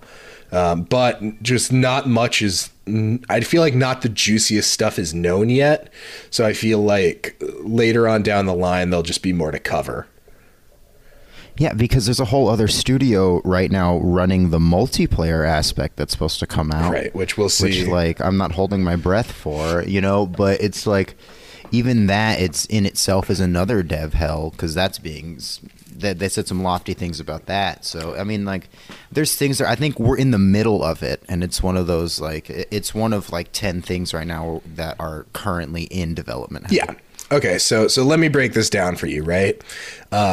Normal crunch just pretty much lasts until you need to hit your major deadlines, right? And then normally, hopefully, additional help is brought in or work is outsourced or whatever to sort of lighten the load back to normal working conditions. However, LA Noire undergoes maybe the gnarliest crunch period in video game history. Something that I don't think is legal, and I'm almost positive is illegal. 12 to 16 hour work days, 7 days a week. 12 to 16 hour days, 7 days a week, no days off, no holidays from 2009 all the way until the game's release in 2011. 2 full years. You said you started with a year I thought you'd be like starting Tuesday and ending Thursday. You said a year. Two fucking years. Oh no. Of this crunch in overtime. Yeah. Don't. One employee said, if you left at 7:30 p.m., you'd get evil eyes. The crunch was ongoing, and it just kept shifting. An ominous crunch that just kept moving and moving. Management would say, oh, it'll finish once we meet this deadline. But the deadline kept moving. And that went on for a good year. This guy who wrote this later said in his email that he would work 110 hours a week. Most weeks. And one of the game's few animators weighed in. Game companies think that crunch can just solve poor scheduling or bad design decisions made early on in a project. Another source who left... So it's like not even crunch. It just, the process got Can shitty. I see like a paycheck? No, we'll talk about the paychecks, baby. Like, I wanted to see what like one of those We looked will like, talk about the I don't paychecks. Another source who left the company in 2008 called his experience at Team Bondi the biggest disappointment of his life. I left because of stress and working conditions mainly, but the trigger was this. I received a reprimand for, quote, conduct and punctuality for being 15 minutes late to work. I arrived at 9:15 a.m., despite the fact that I had only left work at 3:15 a.m. the same day and paid for my own taxi home. I would have never thought that you could put a sweatshop in the middle of Sydney. It's hot there. I mean,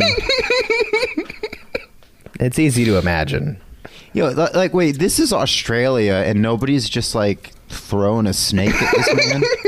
He's a big man, hairy arms, scary, bully I man. think he's like, oh yeah. He was like, here's a game engine. Have you been sitting on that for an hour? That was great. McNamara sees it all differently, though. He said, and I quote, "We all work the same hours. People don't work any longer hours than I do. I don't turn up at 9 a.m. and go home at 5 p.m. and then go to the beach. I'm here at the same hours as everybody else is. We're making stuff that's never been made before. We're making a type of game that's never been made before. We're making it with new people and with new technology. People committed to put in the hours and think they need to are the people who want to be here. If you want to do a 9-to-5 job, you should be in another business." No. Doubt. Yeah, like... But Yeah, like his I attitude is just understand. like, you can't, like if you're not willing to put in as much work as the director is, then you shouldn't even work on the Yeah. game. Like you can't have a life. You can't see your fucking family. Yeah. Like, I want to know, like, Can't do that. sometimes I think about like working corporate jobs, how when they get to the top, you're like, what do they do every day if they're sitting in their office? When you have like, I know what a coder is doing all the time. He's sweating and coding and doing this algorithm. But what is McNamara doing on a day-to-day basis that isn't just like saying, I want this? That's a good point. so it actually after He must have the least intensive job here. After that that thing, like the leadership thing, was brought in, those people decided that the best idea, because he used to just have his desk right in the middle of everyone else's desks, so you could constantly just peek his head up and see what everyone was working on. And they were like, oh, that's toxic and bad.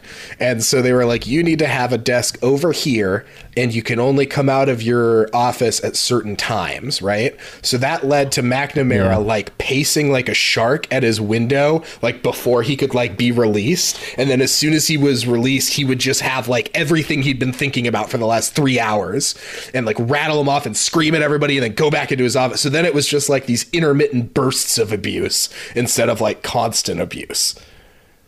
Yeah, so he's just coming up with ideas and just using employees as sticky notes.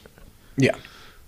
Now, and I'm sorry if you don't have this, but like, is he coming out and in those 3 hours he's saying things like, I want the taxis to be more round. I want, hey, the night doesn't look like night enough. Hey, like, it's not like he's saying I need these things coded by blah, blah, blah. Is he just like, he's walking out and being like, Kittrell, what the fuck? I said I wanted weather systems and you don't give me light hail? What do you fucking think we're making?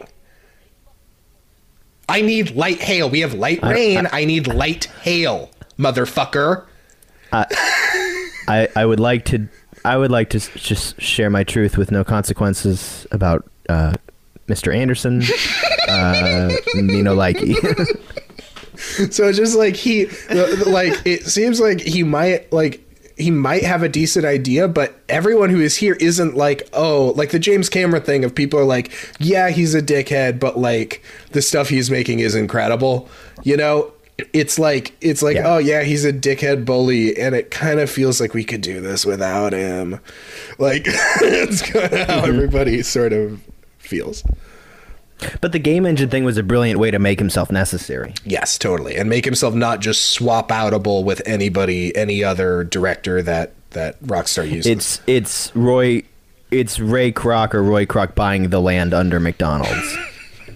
Yeah, totally. So, let's see here. Where were we? Okay, so over the course of the 7-year development cycle for the game, over 100 people joined and left Team Bondi. When asked about this, McNamara... That's a lot of people. Yeah, McNamara said, I'd have said more, he replied. Of the people we tried to build this game with, most of them would have never had any experience with this kind of thing, and most of them would have never tried to make a game like this with these sort of expectations. The sound of not accepting. This is such a Troy Duffy. Yeah, I know. Yeah, he's such a dickhead. No acceptance of responsibility for like anything. You know? Anything no sense ever. of humiliation. Like no humiliation. When you're bragging about how many people quit, like what do you think? Do you think this is working out? See, the problem is Brendan McNamara like, watches the Troy Duffy documentary, and he's like, that guy fucking gets it. That guy gets what a vision is. They did this dude dirty, dude. They fucked this guy. Yeah, this guy. Yeah. Troy. They fucked Troy, bro. But you see what I mean? Of like, he would love all of Troy Duffy's media, but they could never work together. Cause, he would rescue him from a robbery murder. Yeah, totally. He'd be his getaway driver for the robbery. It should be said, though, hey, Brendan McNamara should die in a robbery. Brendan McNamara should die in a home invasion. Yeah, these are jokes, folks. These are jokes, folks. Or the podcast jokes, folks. So this is what makes us us, guys. A big reason that that the game that they had such a big turnover and that they were able to abuse a lot of these people so easily was that most of the employees on LA Noire were fresh hires right out of university, as almost all the colleges in Australia had programs for game design that during the mid and late 2000s were being heavily featured as like the cool new major for these colleges. So like you had all these colleges like being like, oh, come study with us, study game design or film or blah, blah, you know what I mean? And game design was always one that they put really big on all their marketing promotions. So now you had like 6 or 7 colleges every year churning out a new crop of graduates that were all like ready and hungry to work in the games industry. And then like found out like, oh my God, I get to work on the next Rockstar game, like this like tonal like LA Noire thing. There's this cool trailer from a few years ago out online. Like this fucking rules. And then you get there and it's the worst place to work ever. No, it's like when we like fast tracked nursing students to go work on COVID. Like, you graduate early and you get a degree. Go do COVID stuff. Yeah. So Bondi realized what they had, and they decided to create a new program within the company, or a new job title within the company called Graduate Juniors. A 12-year professional who was an artist on the game said they created a below junior position, graduate junior, I think so that they could pay them less and push people around more. Yeah, it sounds like a great way to like completely dehumanize. Graduate junior, hi there, face here. Totally. Most of the people had only ever worked on this game in the games industry and cited that it made them quit the game industry forever. Quote, we were looked at as a disposable resource, basically. If you weren't in the inner circle of McNamara, an exclusive group which seems to have consisted of former Team Soho employees, you were just a resource to be burned through. Their attitude is, it's a privilege to work for us, and if you can't hack it, you should leave. I heard one of the upper echelons say pretty much that in the break room, and I thought it was disgusting. I don't understand how they can't see that maintaining talent would actually be good for them. Now, this also came on the tails of the Rockstar Spouses movement. The Rockstar Spouses movement was a letter sent to all these major game publications and to Rockstar themselves to draw attention to the insane working conditions at Rockstar San Diego, leading up to the release of San Diego or of Red Dead Redemption. The fact that employees were working 100+ hour weeks, 6-day work weeks, and the insanely stressful deadlines that were harming their mental health. So because of this, there was already a little stink on Rockstar about working conditions. Wow. It's about ethics. That's crazy. Gaming the spouses journalism. movement of like, you're ruining my husband or wife.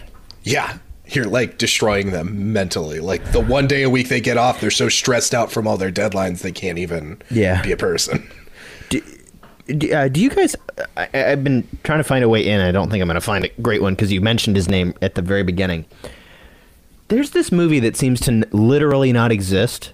I can find pictures. I can find one weird trailer, but I can't find a way to watch it. It's called The Game Changers. It stars Daniel Radcliffe as Dan Houser from Rockstar, and it is about the creation of San Andreas and all the legal kerfuffle around that. Whoa. But it was like cool. this BBC original movie called The Game Changers that must be so fucking bad because it is the hardest thing to I mean, I'm sure I could find it if I knew my way around like CD, Blu-ray rip sites or whatever, but like I can't find it streaming legitimately anywhere. It's called The Game Changers. And yeah, it was like Daniel Radcliffe. It looked kind of cool. And Dan Houser is a major part of Rockstar, right? Yeah, he's like their president. He's like their CEO. Yeah, it was like he was the main character. So, listeners, if this movie is huge in Swede, send me a Blu-ray because I need to be confirmed that this movie exists. Silence. If we have any international folk out there that can get us a BBC login. Yeah, exactly. So real quick, I just want to read. I'll give you a CBS All Access login. I want to read a little. Soon to be Paramount Plus. I want to read a little excerpt from one of the emails. From one of Brendan McNamara's emails. This got leaked later on. That said, anyone who's worked on a game or film before knows that to make a AAA title, it's going to take a big push at the end to get it complete. This is not uncommon within our industry, and while it's not ideal, we need to do what we need to do to get this polished as a result to be a standard up to that of the competition. To achieve this result, we're introducing 2 new workplace practices effective immediately. The first will be longer working days. Standard hours of operation will be 9 a.m. to 7 p.m. This will include Friday, and beers on Friday will not be available until 7 p.m. I guess they used to have like beers on Friday after work. The first day of longer working hours will be Thursday, August 6th. Without the additional time, I don't believe the project will be completed to the standard required within the time we have left. Many of you already do these longer hours on a regular basis, which is very much appreciated. As we get closer to the finish line, we'll need to work Saturdays and Sundays as well. The reason being is that we have people from Rockstar here and looking with their eyeballs on this project, and we need to maximize their time with the team. Obviously, some people will have situations they can't avoid, but in general, I need all of you to come in on all of these days. The hours on Saturday will be compensated through the weekend working scheme, giving everyone the opportunity to take either payment or an extended holiday period. As I said, this isn't ideal, but it is typical of what it takes to get a game of this magnitude finished. It's now time to look at whatever you're working on and say what needs to be done, what can make this great, what can make it shippable, what can make it competitive to be the best game that is out there. We need to iron out sucky controls, animation glitches, and bad AI so that the experience is cohesive and the glitches don't constantly pull you out of the experience. We need to trim the script and make it snappier, but don't blame Daniel, that one's on me. The second New working practice is that we're going to eliminate lockdowns with weekly builds. We're now going to be sending daily builds to Rockstar. Thank you for everyone for all your efforts. Best, Brendan. So basically in that email, he's like, we need to make everything better. Everything should work better. Also, that thing we do once a week to send to Rockstar, we're doing it every day now. So that's going to take a lot more work. But also, everything else needs to be way better, and we're coming in every day. Cool? The everyday thing is definitely a Rockstar decision. It is definitely Rockstar saying, I need to see all of this. You know, and like that email just reeks of just corporate, like, everything, you know? And like, it's, even Rockstar's not good at that point. No. It makes you sort of like think about other similar situations that are publicized, like, you know, the people who like struggle, the not Tom Hooper, but the people struggling to finish Cats or recreate Sonic. Yeah. You know, who were like forced back into awful hours. Which again is you're solving a problem with crunch because you did it improperly in your pre-planning. Like one of those employees said, you know, you think you could just throw money and man hours at it and fix it. And it's like, dude, the problem is deeper than that, you know? So eventually Rockstar had sunk over $50 million into developing the game, and the game still seemed quite far from completion. They had sent some of their senior producers to stay in Sydney and oversee McNamara and the staff until the game's completion. Many employees state this as the main reason that the game actually got finished.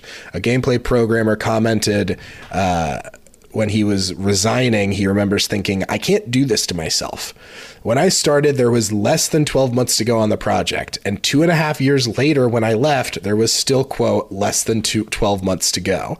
He laughs, I'm not sure whether management were lying or just naive, but I felt like I accomplished nothing there.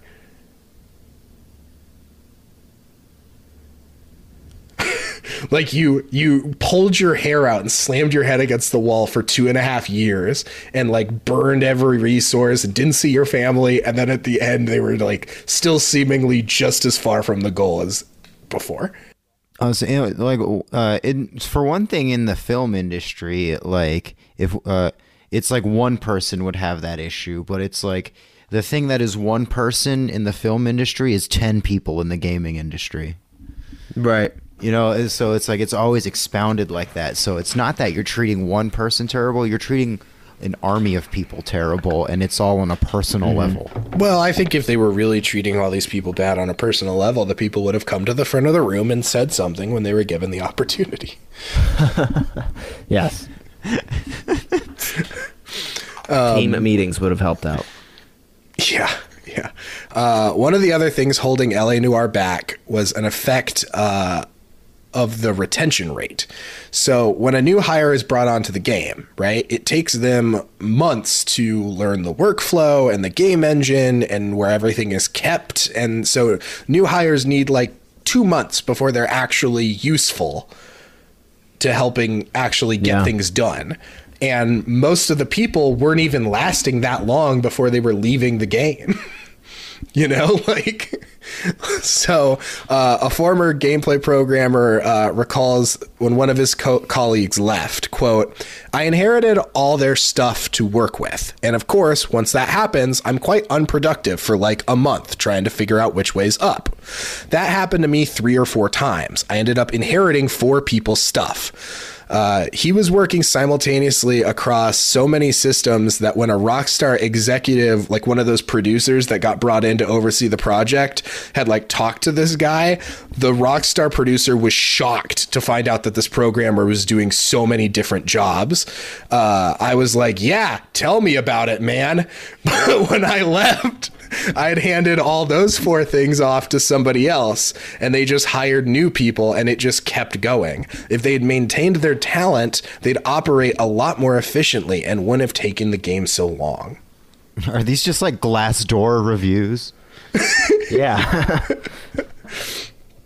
Well, but like, think about that. That sucks. Like, you just get all these other people's work, and it takes you months. You can't even touch your other work for months while you're trying to figure out what they were even doing.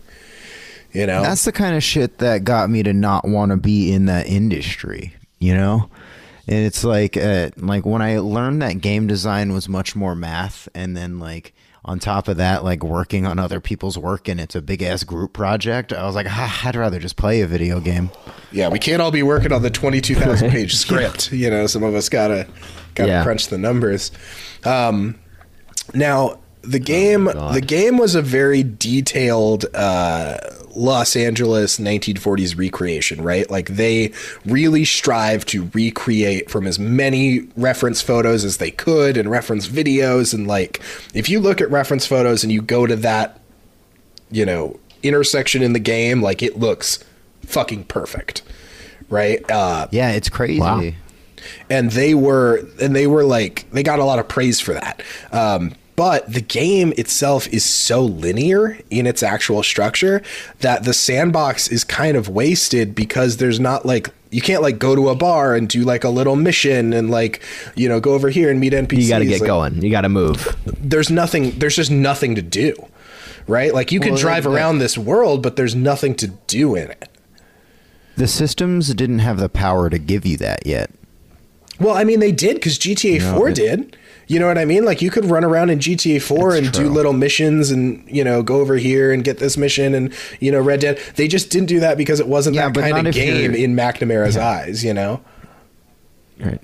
It's also just not if your game is also like built upon like thousands of people being fired, you know? Like, right. It's like it's a cliff made of dead bodies, you know? Absolutely. And like, this dude thinks he's Leonidas right behind it.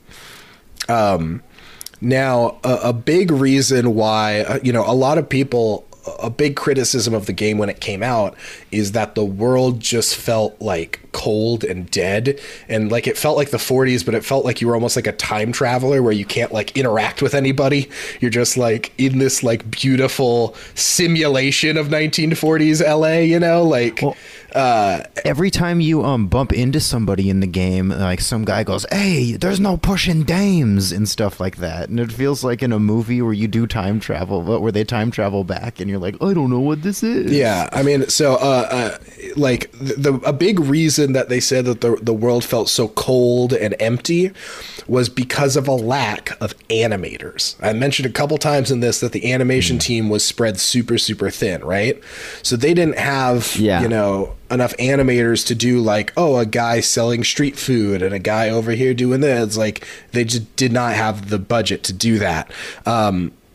A former staff member said this, former animation team staff member said this: "We barely had any animators for such a long time, it was crazy. People have mentioned how the open world in LA Noire is wasted because it was so boring. The reason was because no animators wanted to work at Team Bondi. There was no lead animator from January 2008 until the end of the game in 2011. And for large parts of production, we only had one animator working on gameplay animations. This meant that there was no way to add any life to the world. It's a perfect example of why staff retention is important, which was ignored by leads at Team Bondi, and the game suffered for it." Because the only people they can sucker into working at Team Bondi at this point is the leads that are already there, who know, like, just burn my resources and just save my own ass. Yeah. And the newbies who don't know any better or know anything about the industry, who are just walking into the slaughter. So any lead animator in Australia was like, oh, I'm not going to fucking work there. That job sounds awful. Like, yeah. And you're going like, you know, and he's going to, like you said, like programmers or like the HR department being like, you're doing palm trees this week. Like, it seems like it's spread so thin, like no one wanted to do any of it. Right. So, all right. Now we're finally in 2011. LA Noire hits store shelves. While the game was a critical success, and most people really enjoyed, you know, the stories and the characters and the new gameplay setup, the game ultimately only moved about 5 million copies, which, while pretty good for a studio like Team Bondi's size, was really, really not great for Rockstar. Not enough. Yeah. I mean, Red Dead had just done 15 million. GTA 4 just did 25 million. So 5 million was just so small potatoes that they were not into it, especially with the amount of money they had poured into the game and into the marketing. Because they really tried to market the fuck out of this, because I think they knew, like, if we don't push this, it's gonna really fail. Wild. Almost immediately after the release of LA Noire, all hope of the studio transitioning into Rockstar Sydney was gone, as Rockstar cut all ties with Team Bondi. Fuck, that was a good year for video games. I just looked up other games that came out that year.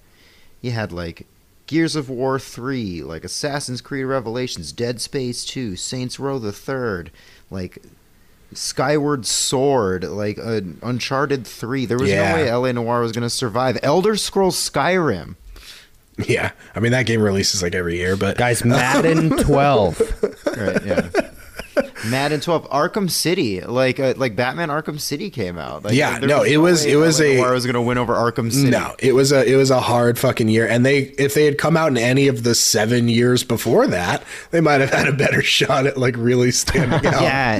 If they had come out in 2008 or so, it would have been great. Basically, so Rockstar, immediately after the game is released, cuts all ties with Team Bondi. And this is where Team Bondi and McNamara's reputation really come to bite him in the ass, as Bondi was unable to find a new studio to partner with in early 2011. So they made this big fanfare of guys, Team Bondi, we're out from under Rockstar. We're looking for a new partner. Who wants me, baby? And then it was the industry treated them like Johnny Bravo, where they were just fucking no, thank you. Yeah. It's kind of what is there to, because they've been dropped also from this, it was going to be a 3-game deal, right? Yeah, he was always big on we have this massive deal, 3 games at least, but we're pretty much going to be, and he also, there's, I guess this Australia, there wasn't a major studio in Australia, so Australian game design was kind of seen as a place you outsource work to. So he really wanted to be we're going to be the place for video game making in Australia. We are a central, keep it local in here. We're going to be the big boys of Australian game design. And we're not going to make app games like these other people do. We're going to make real fucking video games in Australia with Australian teams because they're good enough, god damn it. And that was one of the other things he was trying to hang his hat on with this. Meanwhile, he's firing 100 Australian game designers. But anyway, he's I have the Australian Spartans of video game coders, Yeah. So anyone who lasted till the end. Right. So is there anybody who was there from the beginning to the end of to the release besides him? We will get to it, but mostly not, but we'll get to it. So as Rockstar cut all ties with Team Bondi, they were unable to find a new partner. The studio was known for making a critically acclaimed game, sure, but at the cost of that, you had to work with these assholes, right? So Bondi announced that they were looking for a buyer at this point. And then after a few months of sort of being on the market looking for a buyer and failing to even find that, the studio entered liquidation in October 5th, 2011. Now, the liquidation of the studio actually gave us a unique window into just how poorly managed the game studio was, because all that info now became public. The company owed $1.4 million to vendors and people, and over $1 million of that was unpaid overtime. So all that overtime from all those insane crunch months, all of that was for nothing. One guy said, one employee said, no overtime was officially paid in the 3 years and 3 months I worked at Team Bondi.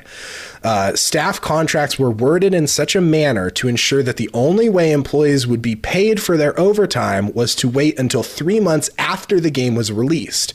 Those who left the company before this time for any reason were not entitled to overtime payments. No. They wrote that in there to allow McNamara to continue to be an asshole. They're I'm gonna say that like Rockstar knew the type of person he was, and they did that to get around. Instead of correcting him, they were like, "Who fucking cares? We could just have shipments of coders to come in." So, basically, McNamara said this when asked by IGN about the staff members being not paid. He said there was a bonus scheme for working evenings, and people got a month off for that. And people who worked weekends got paid for it. We brought in a weekend working scheme just for that. But contractually, we didn't have to do any of that. Part of the thing is that we pay over the odds, and it says in their contract that they need to do extra time. I've done it for 20 years and not gotten paid for all kinds of stuff. I don't begrudge it. I get the opportunity to make things. All right, just die. Let's die in a robbery. He's just such a dick, right? Like, he's just such a fucking dick about it. No, it's just that we've like heard him talk that way through every emotion. Like when he's sad, mad, happy, excited, salesman, like he talks like fuck you. There's no pleasant version of him. The script's 22,000 pages. Fuck you. Like, it's a 3-game deal. Fuck you. We paid everybody. You're lying. Fuck you. It's sort of like the Axl Rose of like, I want to be like the other people in my industry that are talked about as these ballsy artists, but I'm not there yet. Right. You know, it's like as Guns N' Roses was a band that like came in at the tail end of a genre. He's someone who made one game that like really made sense to a bunch of people, and by the time like that game comes out, the people that liked The Getaway aren't playing video games anymore. No, and nobody at this point even remembers The Getaway, because all people have been talking about LA Noire. Dude, I found a blog post, like a forum post of people talking about LA Noire in 2006. And this guy said they just released a trailer that I downloaded. This is when you had to like download trailers. He's like, they just released a trailer I downloaded, and it was literally just a title screen and a black and white street. This game ain't coming out till 2010, guys. And I just want to say to that person, you fucking were on the money, baby. That guy now runs Wall Street Bets. Yeah, he's deep fucking value. But no, so like, you know, all that unpaid overtime for all those employees, you know, was just never paid. And a lot of the people, the employees, say that McNamara just lied through his teeth through that interview for IGN. Now, those people being not paid for overtime, all those people were also not included in the end credits of the game, since both of these cutoffs were for anyone still working at Rockstar when the game was completed. Bruh. But for many people who both the credits and the overtime this fell under, many people were like character designers or artists or map builders or stuff that were simply phased out of the production because their parts were pre-production parts. You know, like you don't have concept artists on call anymore, so they just didn't credit the concept artists or pay them their fucking money. Because it's like, what were they going to do? You didn't have more work for them. You basically told them leave, and because they left, they didn't get paid for any of their shit or credited in the game. So was the what was the like PS4 remaster like sort of tried to like a way to recoup and pay out these people? Nope. Not at all. Was not done at all, because they were the people were owed money by Team Bondi, which was dissolved, not Rockstar. That's one of the reasons that this studio and publisher system works. That's how like life insurance works, where it's like by the time you get around to like cashing in like your dead grandmother's insurance, like that company's been bought out 4 times before she died. Yeah, it doesn't even matter. And anymore. like then you can't then you're just stuck with nothing. So many of these artists and designers and programmers came together and launched a website, which is still up that houses the full credits to LA Noire, a thing the employees should not have to do. But we will link it in the episode description. Yeah, we will, because these people worked on fucking LA Noire, and they deserve to be credited as such. Since many of these people's careers in the industry were destroyed when the only thing they had worked on for the last 2.5 years didn't include them in the credits, so it looked like they're lying on job applications and shit. And these people are trying to get a job anywhere else, and they can't because they're not even credited in all the fucking work they did on LA Noire. That sucks. Ooh, LANoircredits.com no longer here. Yeah. Damn. I'm sure you can find the full list on Reddit or something. I'm sure that full list is still up. Yeah, I'm sure it's archived somewhere. Now, with when so this is just I think this is our last. This is one of our last McNamara quotes of the episode. When asked if he would do anything differently by IGN, McNamara said, "I think we'd have thought twice about Sydney, wouldn't we? I mean, there's not much government assistance compared to Canada or the US. The expectation is slightly weird here, that you can do all this stuff without killing yourself. Well, you can't. Whether it's London or New York or whatever, you're competing against the best people in the world at what they do, and you just have to be prepared to do what you have to compete against those people." I thought the whole thing was how cool Sydney is, and like how you can do this without killing yourself. And the closing remark is complete contradiction. Yeah, he's totally turned into like the worst, which he started out as pretty much the worst, and now he's like gone full the worst.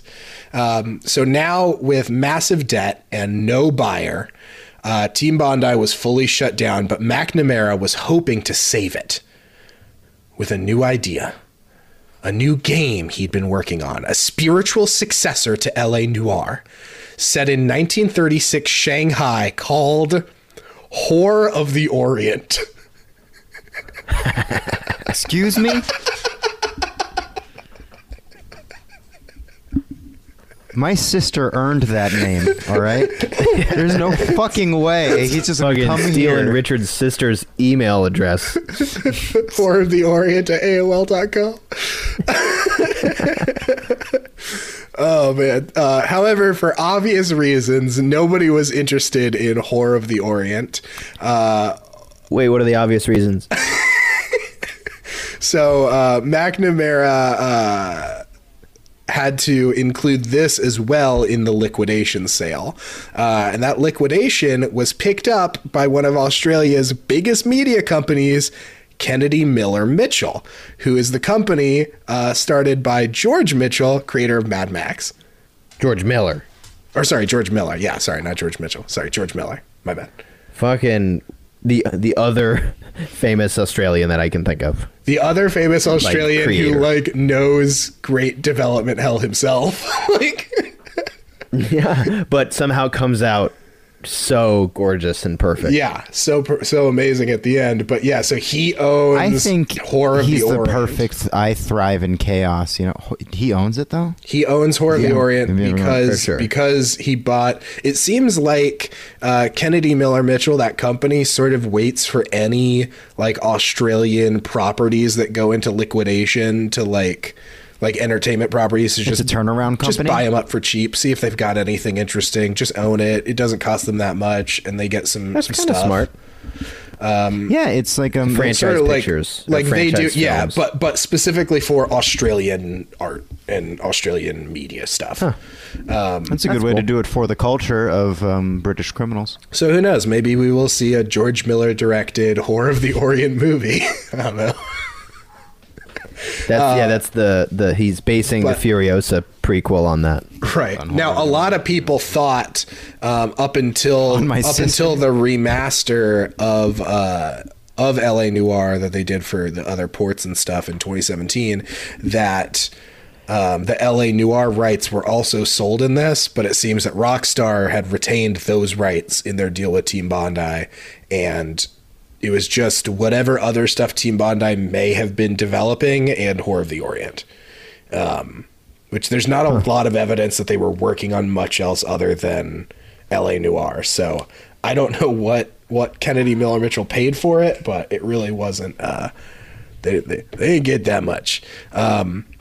So $4. Now, while it seemed like McNamara was totally on the outs and that Rockstar, was pretty, embarrassed by the LA Noire sales numbers, they really didn't talk about LA Noire up until 2017 when they released, the updated, version, the Switch version.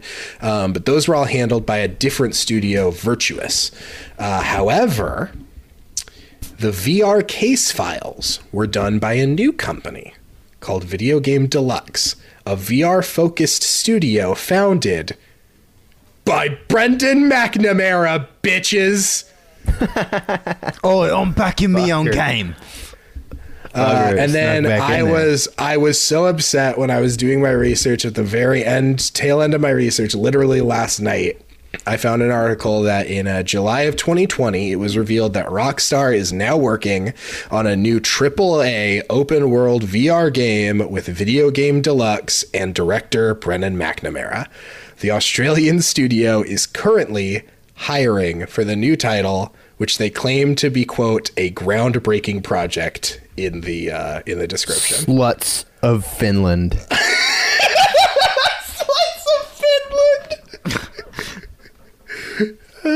Dutch bitches.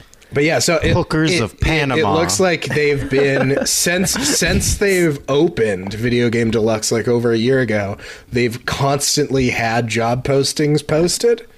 But in this most current one, they literally said the chance to work on a, quote, groundbreaking project. Yeah, I wonder who wrote that copy. Right. Put them in on Glassdoor. Let's see what people are saying on there. That's why I looked them up. They're so new. I don't think they've had anyone talk shit about them. But on all those websites, they claim to be the company that made LA Noire. That'll be on all great those work websites. So they're basically Team Bondi 2. That'll be a great, episode for our 10th anniversary show. Yeah, for whatever they're making right now. They're cooking up something. So I wanna end the episode on this quote from one of the employees, and sort of just on this message.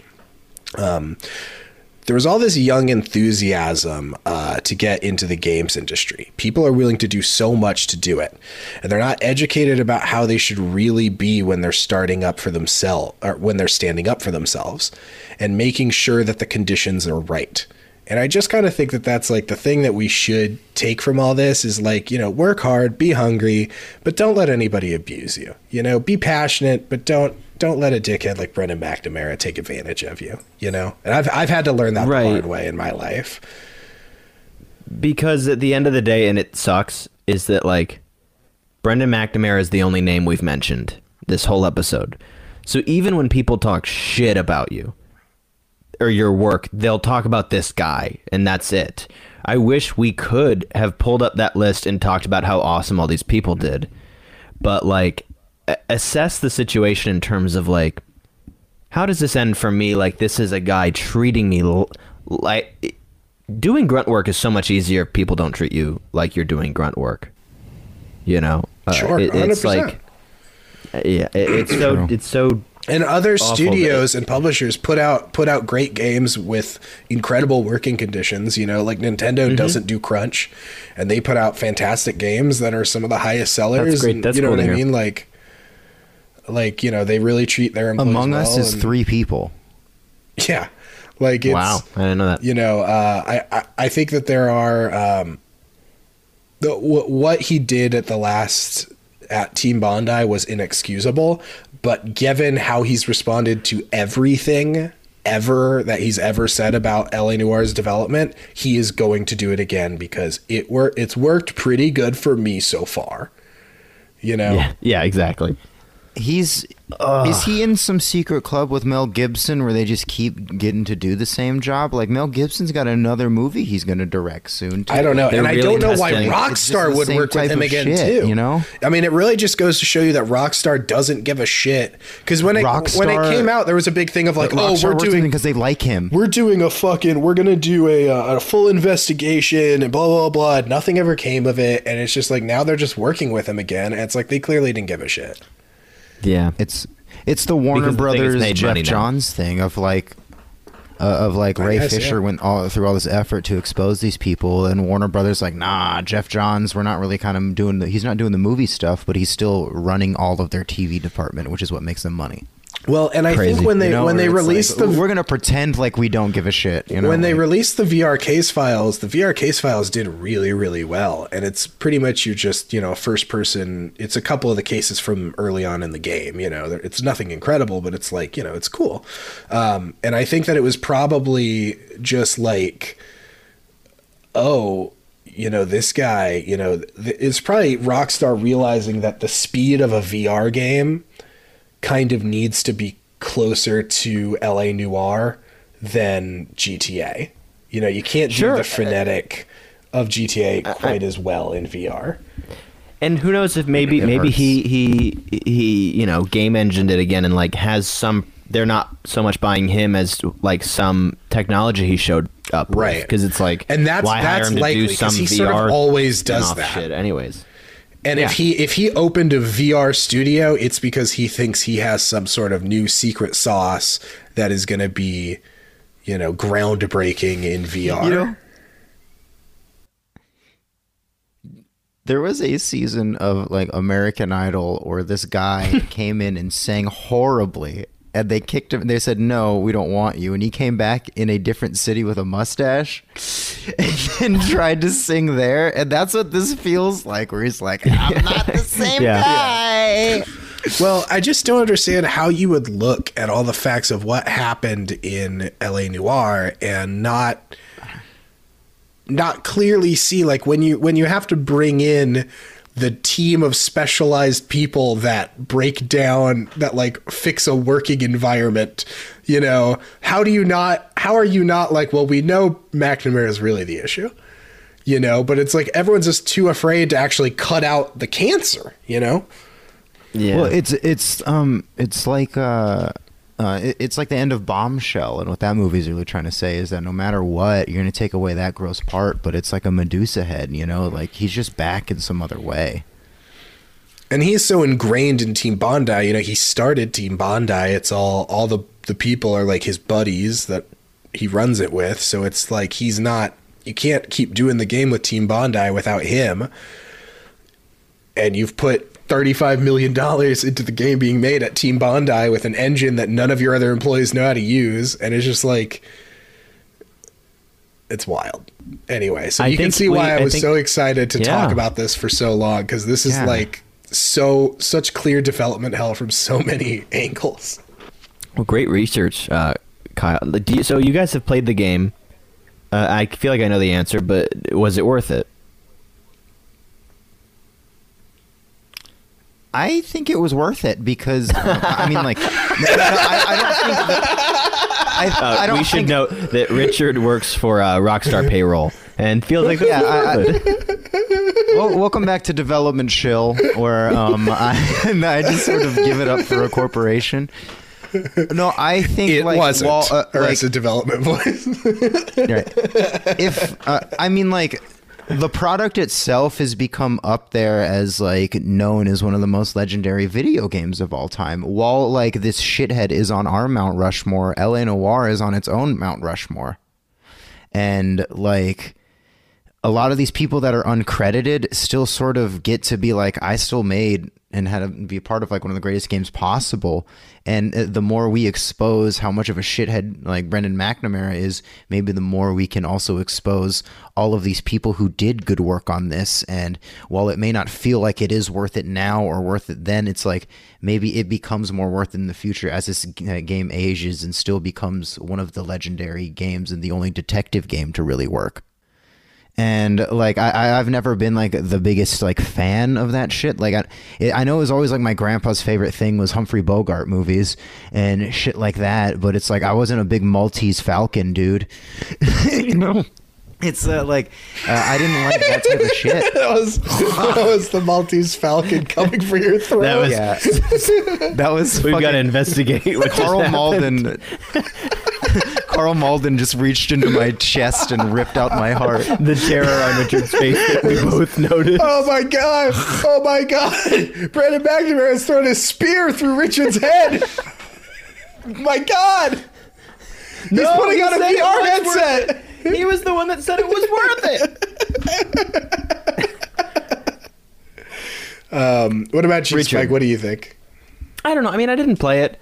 I don't think it was worth it. Like, I think that if you said, if you're calling, because it is the process. Was the result worth the process? And I think, like Kyle said, like, I don't think that there's enough. It doesn't seem like what is incredibly special about LA Noire is it equals how incredibly difficult it was to make.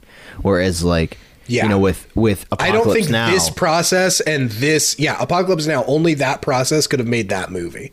Yeah, but because other processes could have made this game. Because you end up with The thing is, 10 out of 10 perfect movie, which I just don't think LA Noire is or considered. I think that the common person who's played LA Noire never really knows about all of this development behind it anyways. You know, and to them, it's just like a digestible thing. You know, it's the same thing as like any sort of like consumption of like anything where you don't know any of the abuse that goes behind everything. You know, but I think LA Noire itself is a decent game that's like is horny for a genre I don't care for. Yeah, I think it's a cool game. Richard, what are we talking about next week? We're going to talk about something that aesthetically sort of looks similar. It also comes out of Australia.